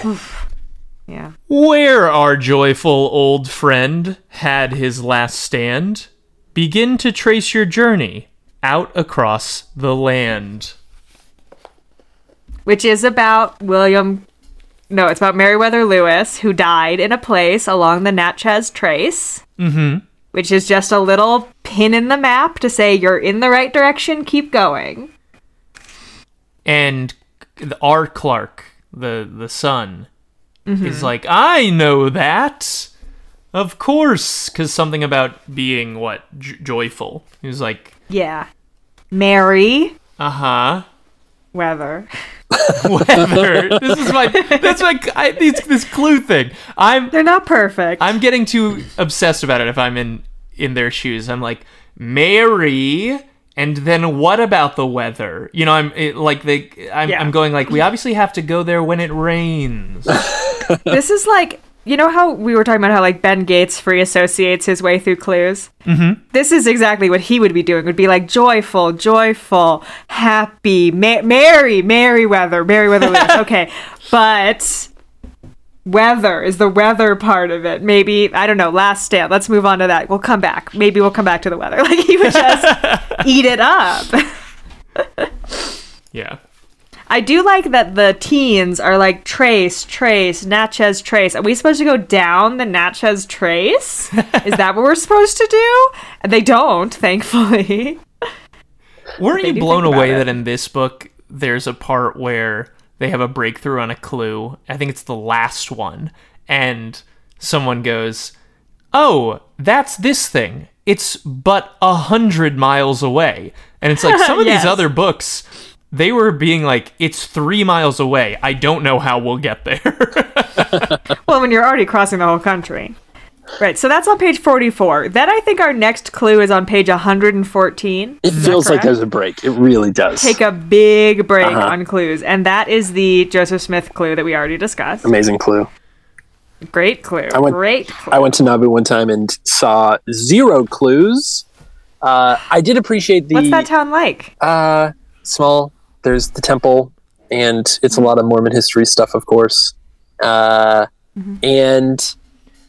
The way Mormon history is like canonically framed is always very interesting because they do not want to acknowledge that Joseph Smith was a notorious treasure hunter. And so for this book, I think to treat the entire movement with like a bit of curiosity, but also that, I think it was you, Hannah, earlier who mentioned just the like, they're like good people just trying to find a better life for themselves, and the country's big and they just want to like settle down. It was cool for them to be like, he was a Freemason and he was a treasure hunter, all these things that the Mormon Church... And a bigamist. And he had a lot of wives, like all this stuff that people try to sweep under the rug. But there's still like an earnestness to how I think this author sees all of the people in the country at this time just trying to like survive and stick together, which is cool. It's cool. Is Nauvoo where he was killed? It's Carthage, Missouri. He's back in Missouri when he was killed ultimately. Have you been there? I haven't. No, I would like to. I wonder if you can visit the home where he was killed. Like, I'm curious. It was a jail. I'm always curious about death sites. It was a jail. So if the jail is still standing, then I'll bet you they would still have it. Because I one of the museums I went to growing up, they had his like death mask and stuff. Like they're not afraid to get a little bit grim with like the martyrdom of their first prophet and stuff. So of course, if the jail is still standing, I'll bet you could walk through it for sure. I feel like it'd be fun for me to do like a death sites tour of America. Like, so many famous people have been straight up murdered in various places that it'd be kind of fun. I don't know, morbid and sick, I guess, but it would be interesting for me. Coming from Cemetery Hannah. Indeed. I like this very normal episode of Authorized where I'm like, sitcoms make me cry. And you're like, I want to see the famous death sites just to see it. We'll get something really fucking weird out of Matt before this is done. The next clue is on page 145. A familiar starting ground lies in the land of ancient mounds. Travel westward, cross the land from the city of Moses and Abraham. And they figure out that that is the town that they happen to be in that already has nearby mounds. Why is this working for you? I have to stop. Why is this working for you? I don't like. I liked all the character stuff in this book. I loved it, but like it was giving me everything character-wise I didn't get from the other three. Mm-hmm. Why is it satisfying for them to keep looking at clues and being like, "That's where we already are," or "We're headed that way anyway"? That's not satisfying, obviously. But what is satisfying is that I read this clue and I'm like, I could figure this out if I knew a little bit more about Western geography. That's what's satisfying about it. And that the fact that some of them I'm like, oh, I know what that is hugely satisfying as a reader. That's what's like the treasure hunt itself, the track they're on, the fact that they aren't really like clue to cluing it is not satisfying. I totally grant. But the clues themselves, and then the way that they work through the clues and figure out what they mean, which is sometimes people telling them like, oh, that's a thing. But this one, they're like, someone does tell them like, oh, well, it's actually like the founders of this town were named Moses and Abraham. So like it must be this and the mounds or whatever. Like they're piecing it together in ways that I was like, oh, neat. And that works for me. It's like more of a history lesson than a mystery. That's, I guess, a thing I like. I'm not going to lie to you. I like history. Yeah, I think that's like a great way to describe this entire journey is it does feel like a history lesson. And in a lot of ways I would have preferred following some clues, but again, American history is really cool. So it's fun to just have these tangents and kind of sit in the low stakes adventure as we're moving out west. The next clue: through a courthouse too remote for any trial by jury, round the nation's tallest chimney, past ashes refreshing as brandy. Which doesn't rhyme like it should the way I read it. So that's a me thing, I guess. But the idea of being like an 18-year-old who's never left the East Coast and your aunt is like, look out for a courthouse, wink, and a chimney, wink. And then you see these amazing natural formations and you'd be like, that's a chimney. Oh, cool. Like, that's cool. Now, where are they when that happens, Anna? The courthouse. I don't know. Because here was my issue. It is hard for me to track where in the country they are for huge portions of this book. Like once they cross the Mississippi, I'm like, ooh, I'd love a little bit more information about where we are. The Oregon Territory, please tell me. The thing that bothered me was like I got to the courthouse clue and I was like, I know this one. I know Courthouse Mountain. And then it seems like Courthouse Mountain in Colorado is just a different thing that I hike all the time. The courthouse and Jail Rock are in Nebraska. Yeah. So that made me think, too, like, it's a little bit of a bummer that names, because you know how you go to, like, every state and there's a Windsor, there's a Springfield, whatever? Like, yeah, sure. It bummed me out a little bit that, like, the name Courthouse was vague enough that I was able to be like, I've got it! And it was just another one in the West. What if you had, though, early in the book, Googled, like, Oregon Trail map, and then printed it out and referenced it as you were going through the book? Do you think you'd realize that you were in Nebraska? I did Colorado? That. I'm beyond help. There's also a part really early in the book where they're like, boy, do we want to go through Colorado in the winter? And they're like, no, remember what happened to the Donner Party? I like that. I like that part, too. That was funny. It was great. It really made me laugh. So what's the next clue?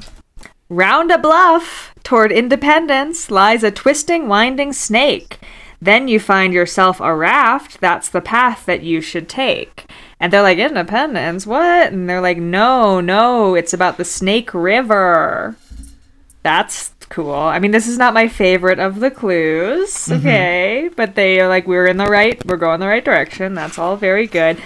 Close your mission, if you dare, 'neath Mr. Todd's most glorious bear. Near 3 hills, 'tween sea and creek, find the treasure whom you seek. And that one's fun, because they're like, whom you seek? Whom? Treasure is an object, not a person. And then they get there, and it's Aunt Ellie. She was the treasure all along. I like how suspicious they are. They're like, dang, we should have seen this coming. We clearly read the clue many times. and it did say whom. It's good to meet you, Aunt Ellie.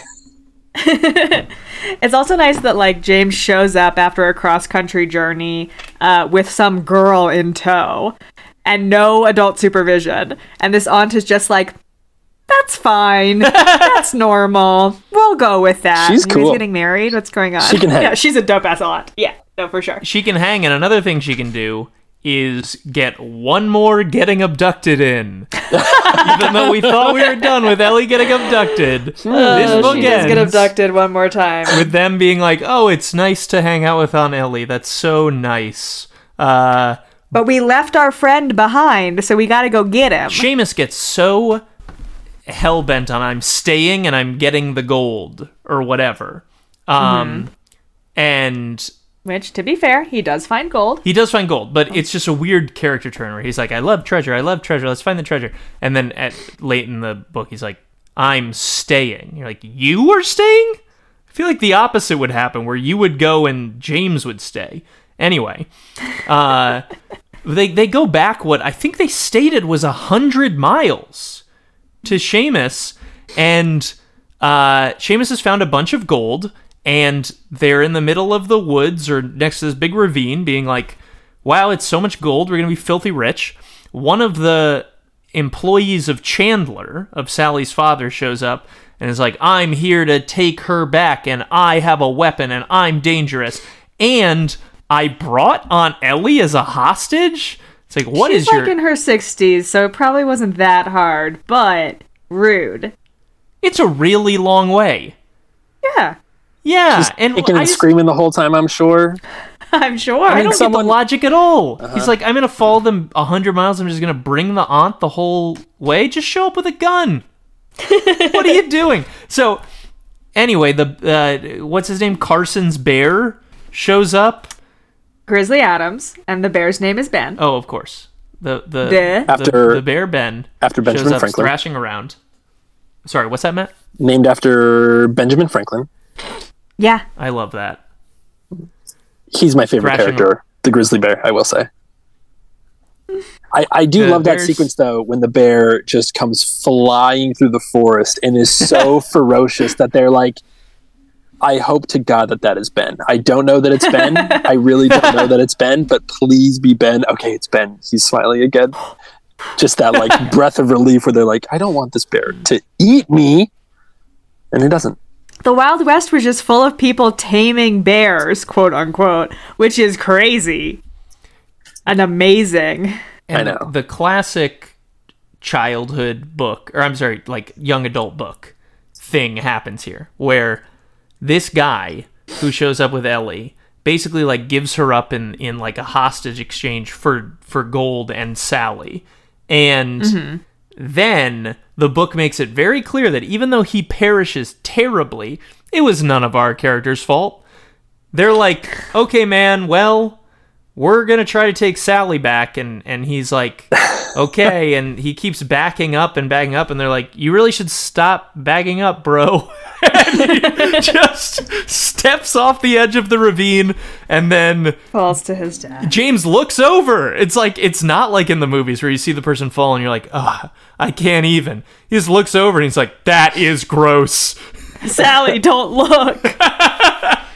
That is their big concern. Their first, like, okay, is my moral conscience clean? And second, has the cute girl seen the carnage yet? I really hope not. She would be horrified. She'd be game, though. She can hang, too. Yeah, she's cool as hell. I'm in favor. There is, this, knowing that there is no future book, I think this one wraps up pretty well, where it really has a, like, and then all of our heroes got married, settled down, opened a store, and lived happily ever after. Yeah, and in terms of, like, their success, it's like they did find gold. They were able to share it with Grizzly Adams and Benjamin Franklin the bear. Don't worry about that. They didn't get enough to become greedy assholes, but, like, they had enough to start a firm Gates Foundation in the Western United States. It's, like, very well balanced. Yeah. I liked it a lot. It works for me, and I think the final lines where they think maybe they encounter a man who went mysteriously missing, and they're like, was that him? And James says, I suppose we'll never know. Much like whatever secret lies with Charlotte, perhaps some mysteries are meant to remain unsolved.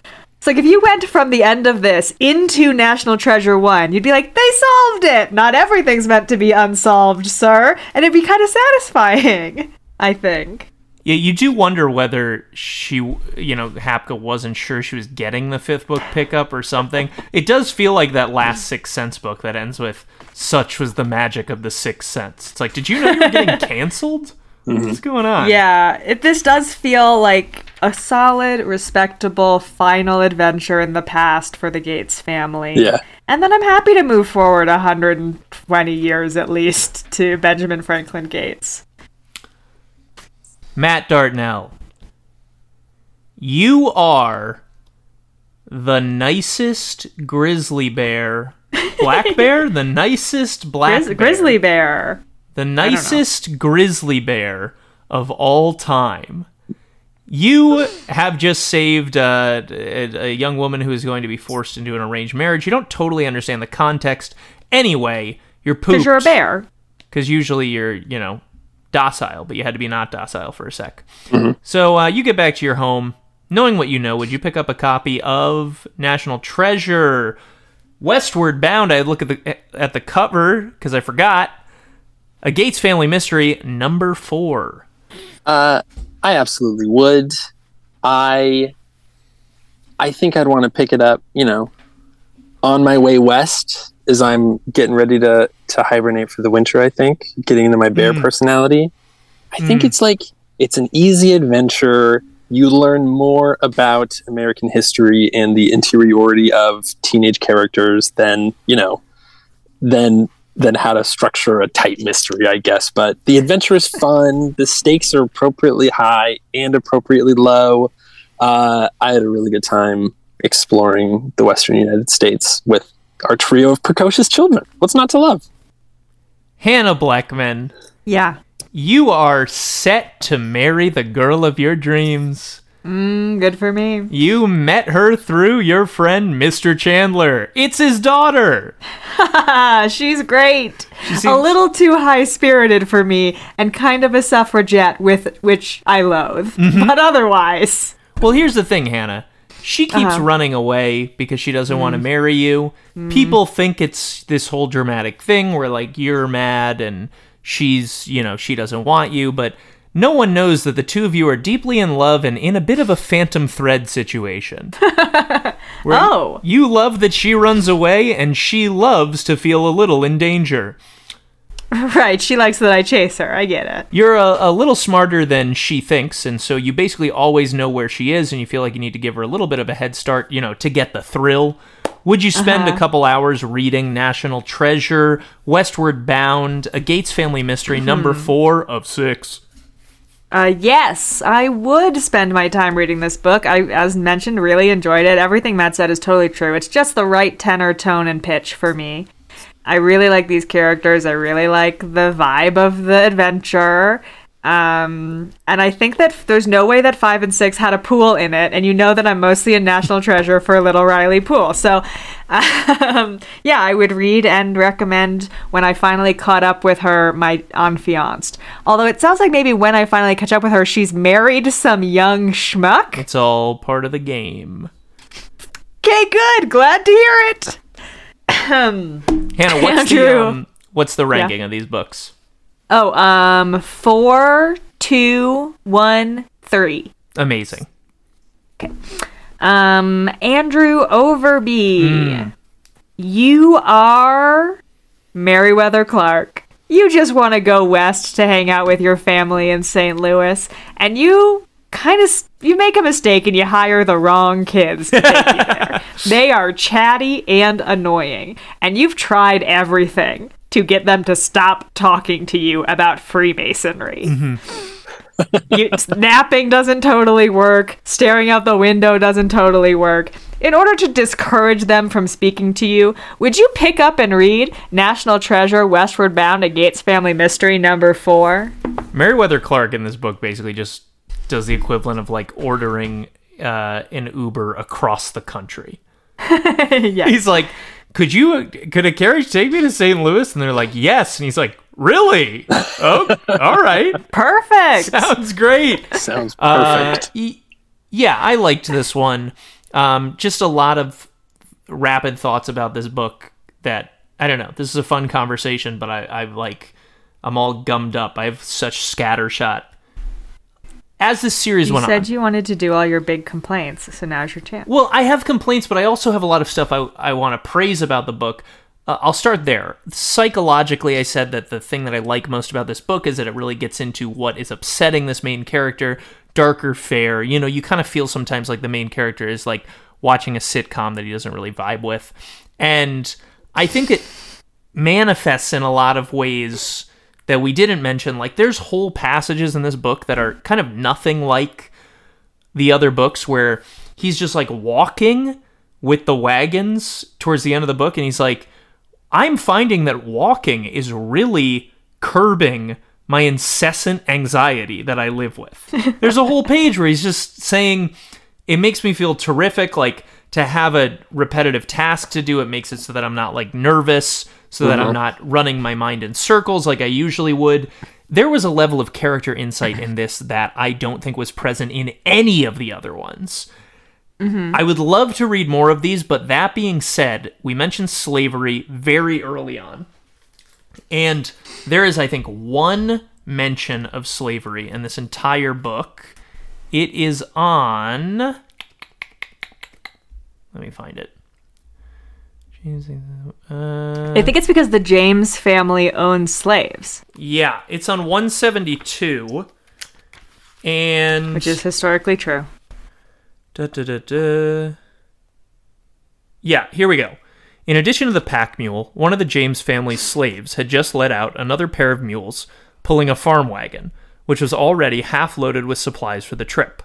The slave, whose name was Jonah, would accompany them to Independence and help transfer the supplies into the covered wagons that would be taking them west, then return home with the empty farm wagon. This is worded in a way, I thought about this a lot as when I got to this page, which I was like, these books do have a little bit of a problem where they want to incorporate some of the ugliness of America's past, but they don't really know how to look it in the eye. And the book doesn't question at all the idea that just like a slave is just being very helpful and coming along, and isn't that convenient? There's really no further examination there, and I'm not surprised to see that timeline-wise, they seem to just skip the Civil War.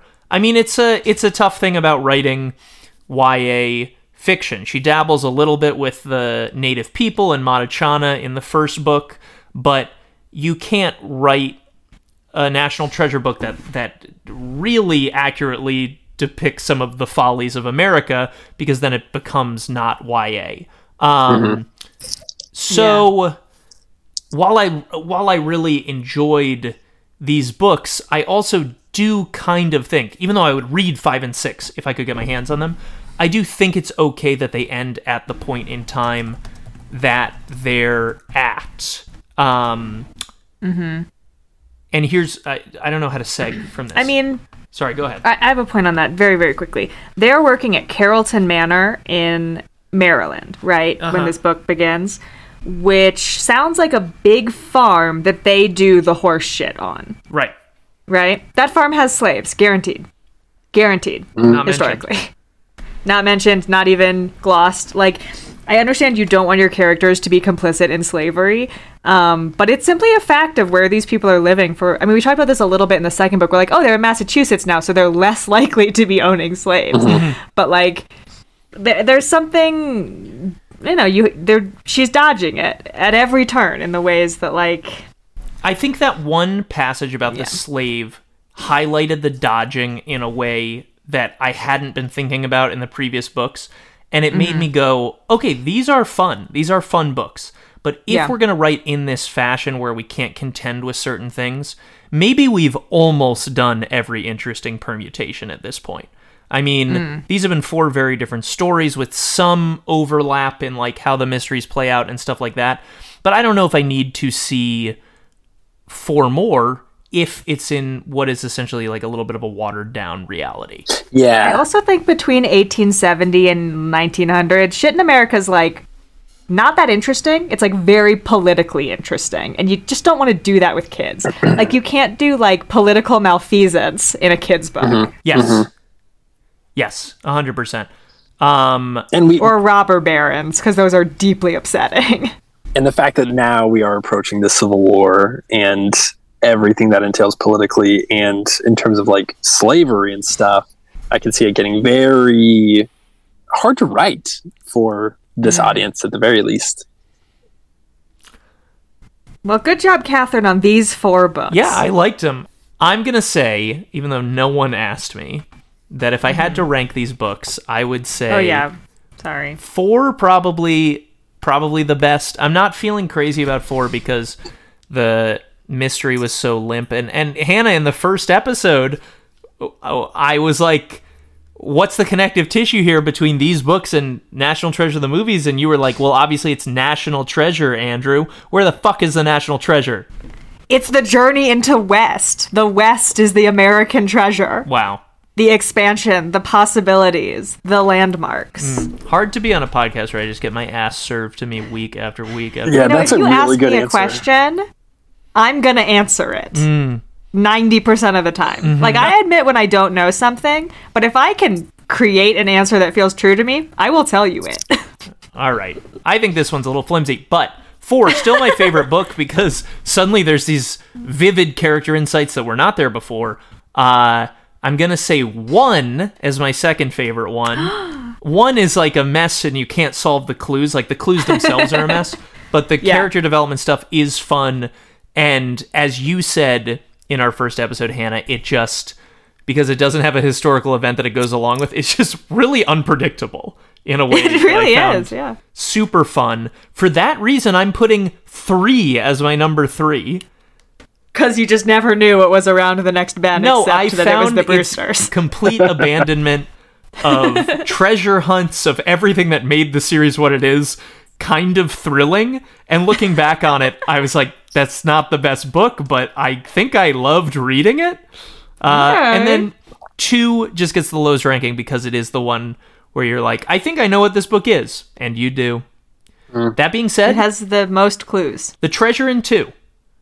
Yeah. Putting aside any sentimental bullshit like Aunt Ellie's heart is the greatest treasure of all. The treasure in 2 is the most valuable treasure. Yes. Hands down. It's a stockpile of guns, and they use it to win the American Revolution. Yeah. Oh, that's a great haul. Way to go. Yeah, man. It's a huge haul. Wonderful. Matt Dartnell, you're on Letterboxd. What's happening there? And should people check it out? Absolutely, you should. It's where I spend all my time. It's a problem. Right now, I'm trying to game my year-end statistics so that the proper directors are in their proper place for, most watched this year. So I got a little bit of work to do there. But overall, been another wonderful year of movie watching and another wonderful year of listening to Authorized. So thank you both. I'm seeing that your number 1 director right now is Dinesh D'Souza and number 2 is Taylor Swift. It's about priorities, Andrew. It's not easy to get those numbers on the board. You think that was fun for me? I once again interrupted him complimenting us. Thank you for joining us, Matt. I can't wait to see you again soon on another one of these, or perhaps someday on a groundbreaking national adventure. Let's do it. Let's go dig for treasure in Mormon country. That would be fun for me. Yeah. Yeah. To our listeners, please do rate our podcast. Please do review it, subscribe to it. Check out our Patreon, which is patreon.com/authorizedpod. And this is obviously the end of the National Treasure series. We'll have a couple floaters for you. Actually, most of them are technically some sort of novelization. We have U.S. Marshals coming up next week. So good. And then about a month from now, we'll have a whole 4th season of novelizations coming your way. And as usual, I'm going to close out the episode by reading a passage from a classic piece of literature. Please do tweet at AuthorizedPod if you recognize what this is from. Aunt Ellie, I'm so sad to hear that your husband died. Are you doing all right? Oh, it's still pretty raw. I've only been a widow for 1 year. Good night.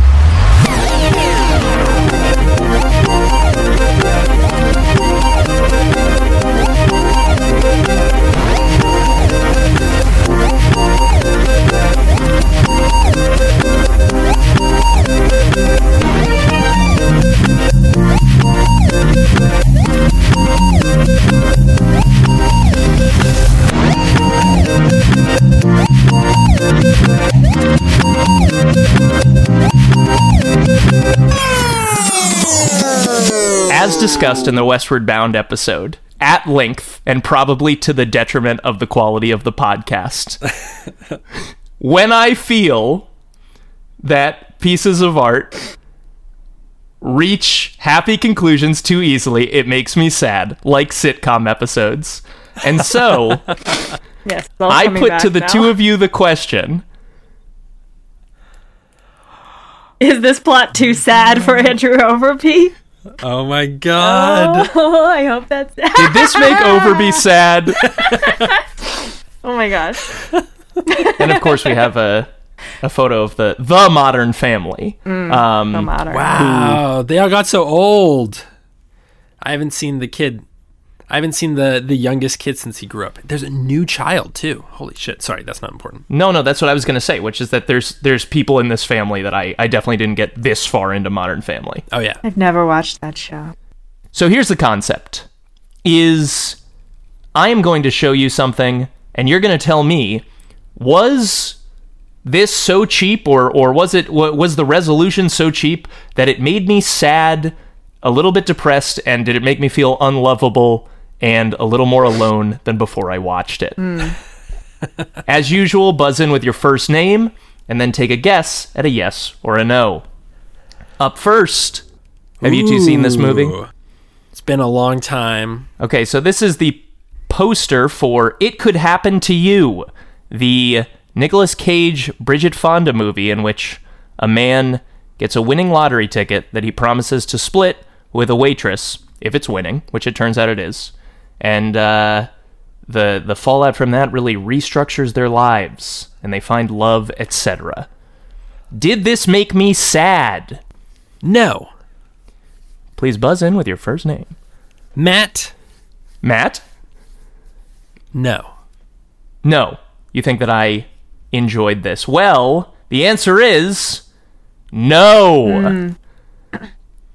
I found that this movie, which was about how Nicolas Cage had to face the fact that he had spent his life wrong and was with people that didn't appreciate him and had different values than him, and he had to really face his own mistakes, was very sort of prescient about the human condition, and I found it quite moving. You know what movie makes me sad that's supposed to be happy at the end? Uh-huh. You've Got Mail.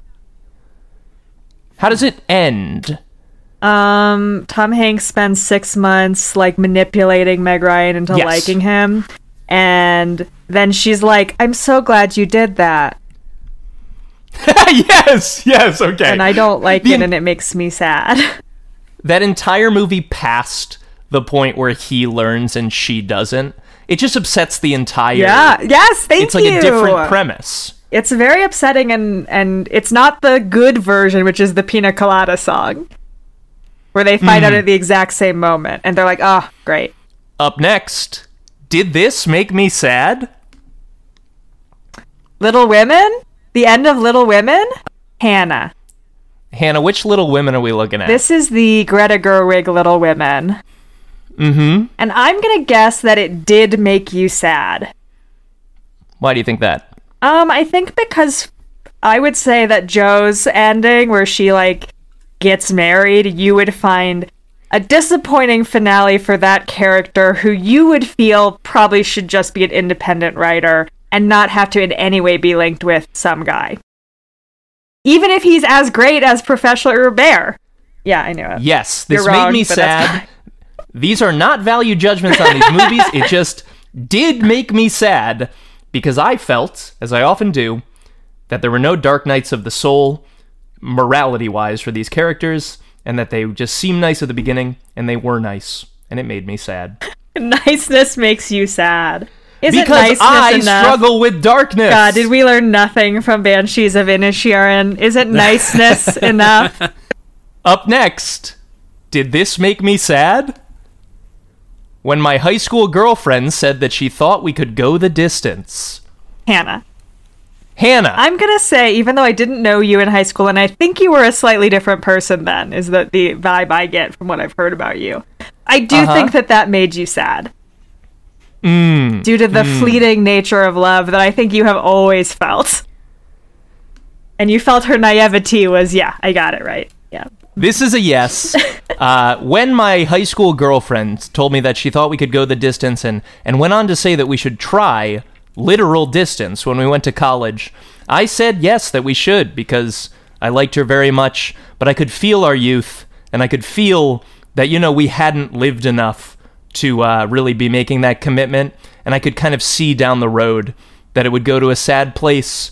But I love that you still said yes, though. I love that you were still like, let's give it a shot. It's worth a shot. I think the only way in this case to learn from a mistake in life is to make the mistake. It's wise. Otherwise, we'd be wondering, what if we had tried? Boy, tell me about it. Up next, did this make me sad?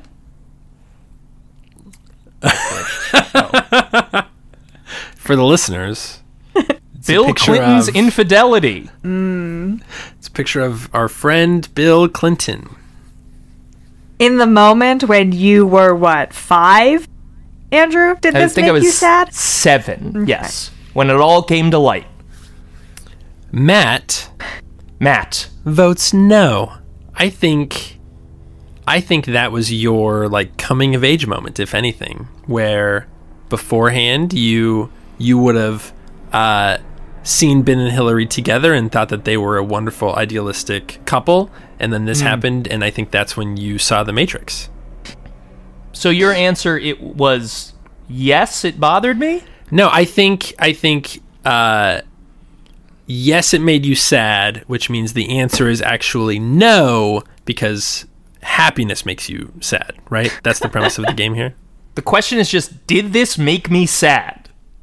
Bittersweet.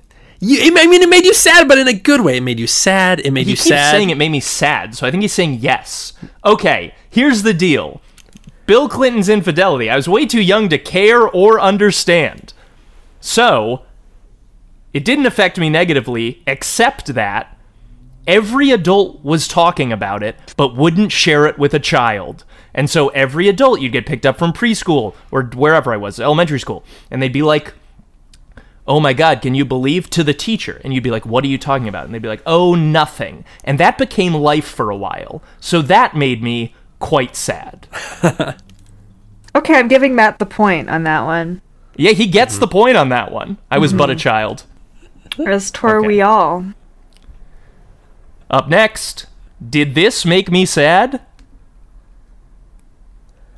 Ooh. Hannah. What are we looking at, Matt? It's a 8-Bit Christmas, the, Christmas movie from 2020, 2021. Yeah, the Neil Patrick Harris Christmas movie. Sort of an ode to a Christmas story, an attempt to drag a Christmas story into the present day. The movie was pitched within the industry as Goodfellas for children, which I think is very interesting to think about. Fascinating. Hannah. I think this did make you sad because it seems like a really craven grasp for people's affection and money in a way that I think would disappoint you. It did make me sad, so I'm giving you the point. Thank you. The thing that made me sad in this movie is that in flashback, Steve Zahn plays Neil Patrick Harris's father. Oh. And there's just normal scenes with him where he's just doing comedy.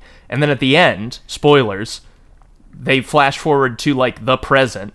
And they're like, he died a while ago. Isn't that sad? And it's, played for sad. And it's so fucking manipulative. Do you guys think that Steve Zahn is like a comedy Shea Wiggum? Like, if you wanted a guy to play a dad in the past, you're like, comedy, drama, who are we hiring? And it's like one of those two. I absolutely do. I absolutely do. I like that a lot. Thanks. That is such a Hannah question, and I absolutely do. Have they ever played brothers before? Have they ever been family in movies? No. I don't think they've ever been in anything together. That's too bad. So. I agree. One of these days, I'm just waiting for it. One of these days, that Cinephile Twitter account is accidentally going to post 2 cards that are just 2 people that famously are in the same movie.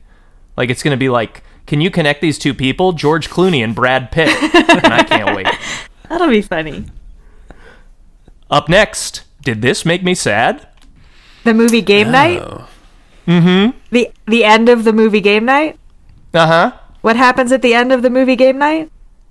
They decide that they're going to have a child, the central couple.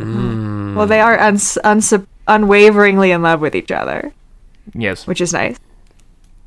I think Matt says, yes, it made you sad? Yes! This made me sad. Couple of reasons. Nice. First off, as Hannah said, I almost tipped my hand by reacting to that. There's just no doubt that these people are crazy about each other. There's no tension of this fucking movie. And at the beginning, I mean, it's fun. It's really funny. But at the beginning... The tension is, are they going to make it through the night? Not are they going to get divorced? I think you would find that if you went back to this movie, they are trying to play a little bit of the, like, are they going to be able to take the step into being parents? Whatever. I really only remember that part where Rachel McAdams delivers the iconic line. Oh no, he died. Yes. It's a funny movie, but it made me sad how the journey, I'm doing air quotes, that these characters went through was just sort of a pre-decided they're really nice, and then at the end they're like, aren't they? And it's like, yeah, whatever. Also, fucking cast younger actors for these movies where they're like, should we have kids now? And I get it, you can have kids when you're 45, I understand, but like, it's alienating to those people who can't freeze their eggs and such. I could believe that everyone in this picture, except for Jason Bateman, is in their early 30s. And isn't the plot that, like, the Australian woman is older, and that's, like, a plot point? She's dating Billy Magnuson. Who's young. Yes. But that's the child plot is about the Jason Bateman's... Mm-hmm. He's a man, though. And men can have babies whenever. It's a unfair burden that God has put upon us. Sure, I think my point stands. It'd be nice to, cast a couple that could have children without being rich. I also have this problem with Iron Man in the last Avengers that he's in, where he's like 55, and he's like, should we become parents? I'm like, shut up! The real question should be Gwyneth Paltrow being like, I'm 45. So if you want it, we gotta do it now. She's a grown-ass woman. Did this make me sad? The passing of our family dog Sam at his age of 17. Hannah says, like, yes, it made you sad your dog died, but you knew that he had lived a good, long life. This is bittersweet for me again as well. This is the bittersweet. This is the trick question answer all over again. Mm-hmm. Wow, you guys are really trying to see a puppet master here. Yeah, it made me sad. I'm not a fucking monster. taking the point. Great. And honestly, I'm gonna give Matt a point too. Well, that's the game. And that's a tie, baby. Well done for us, Matt. Good job.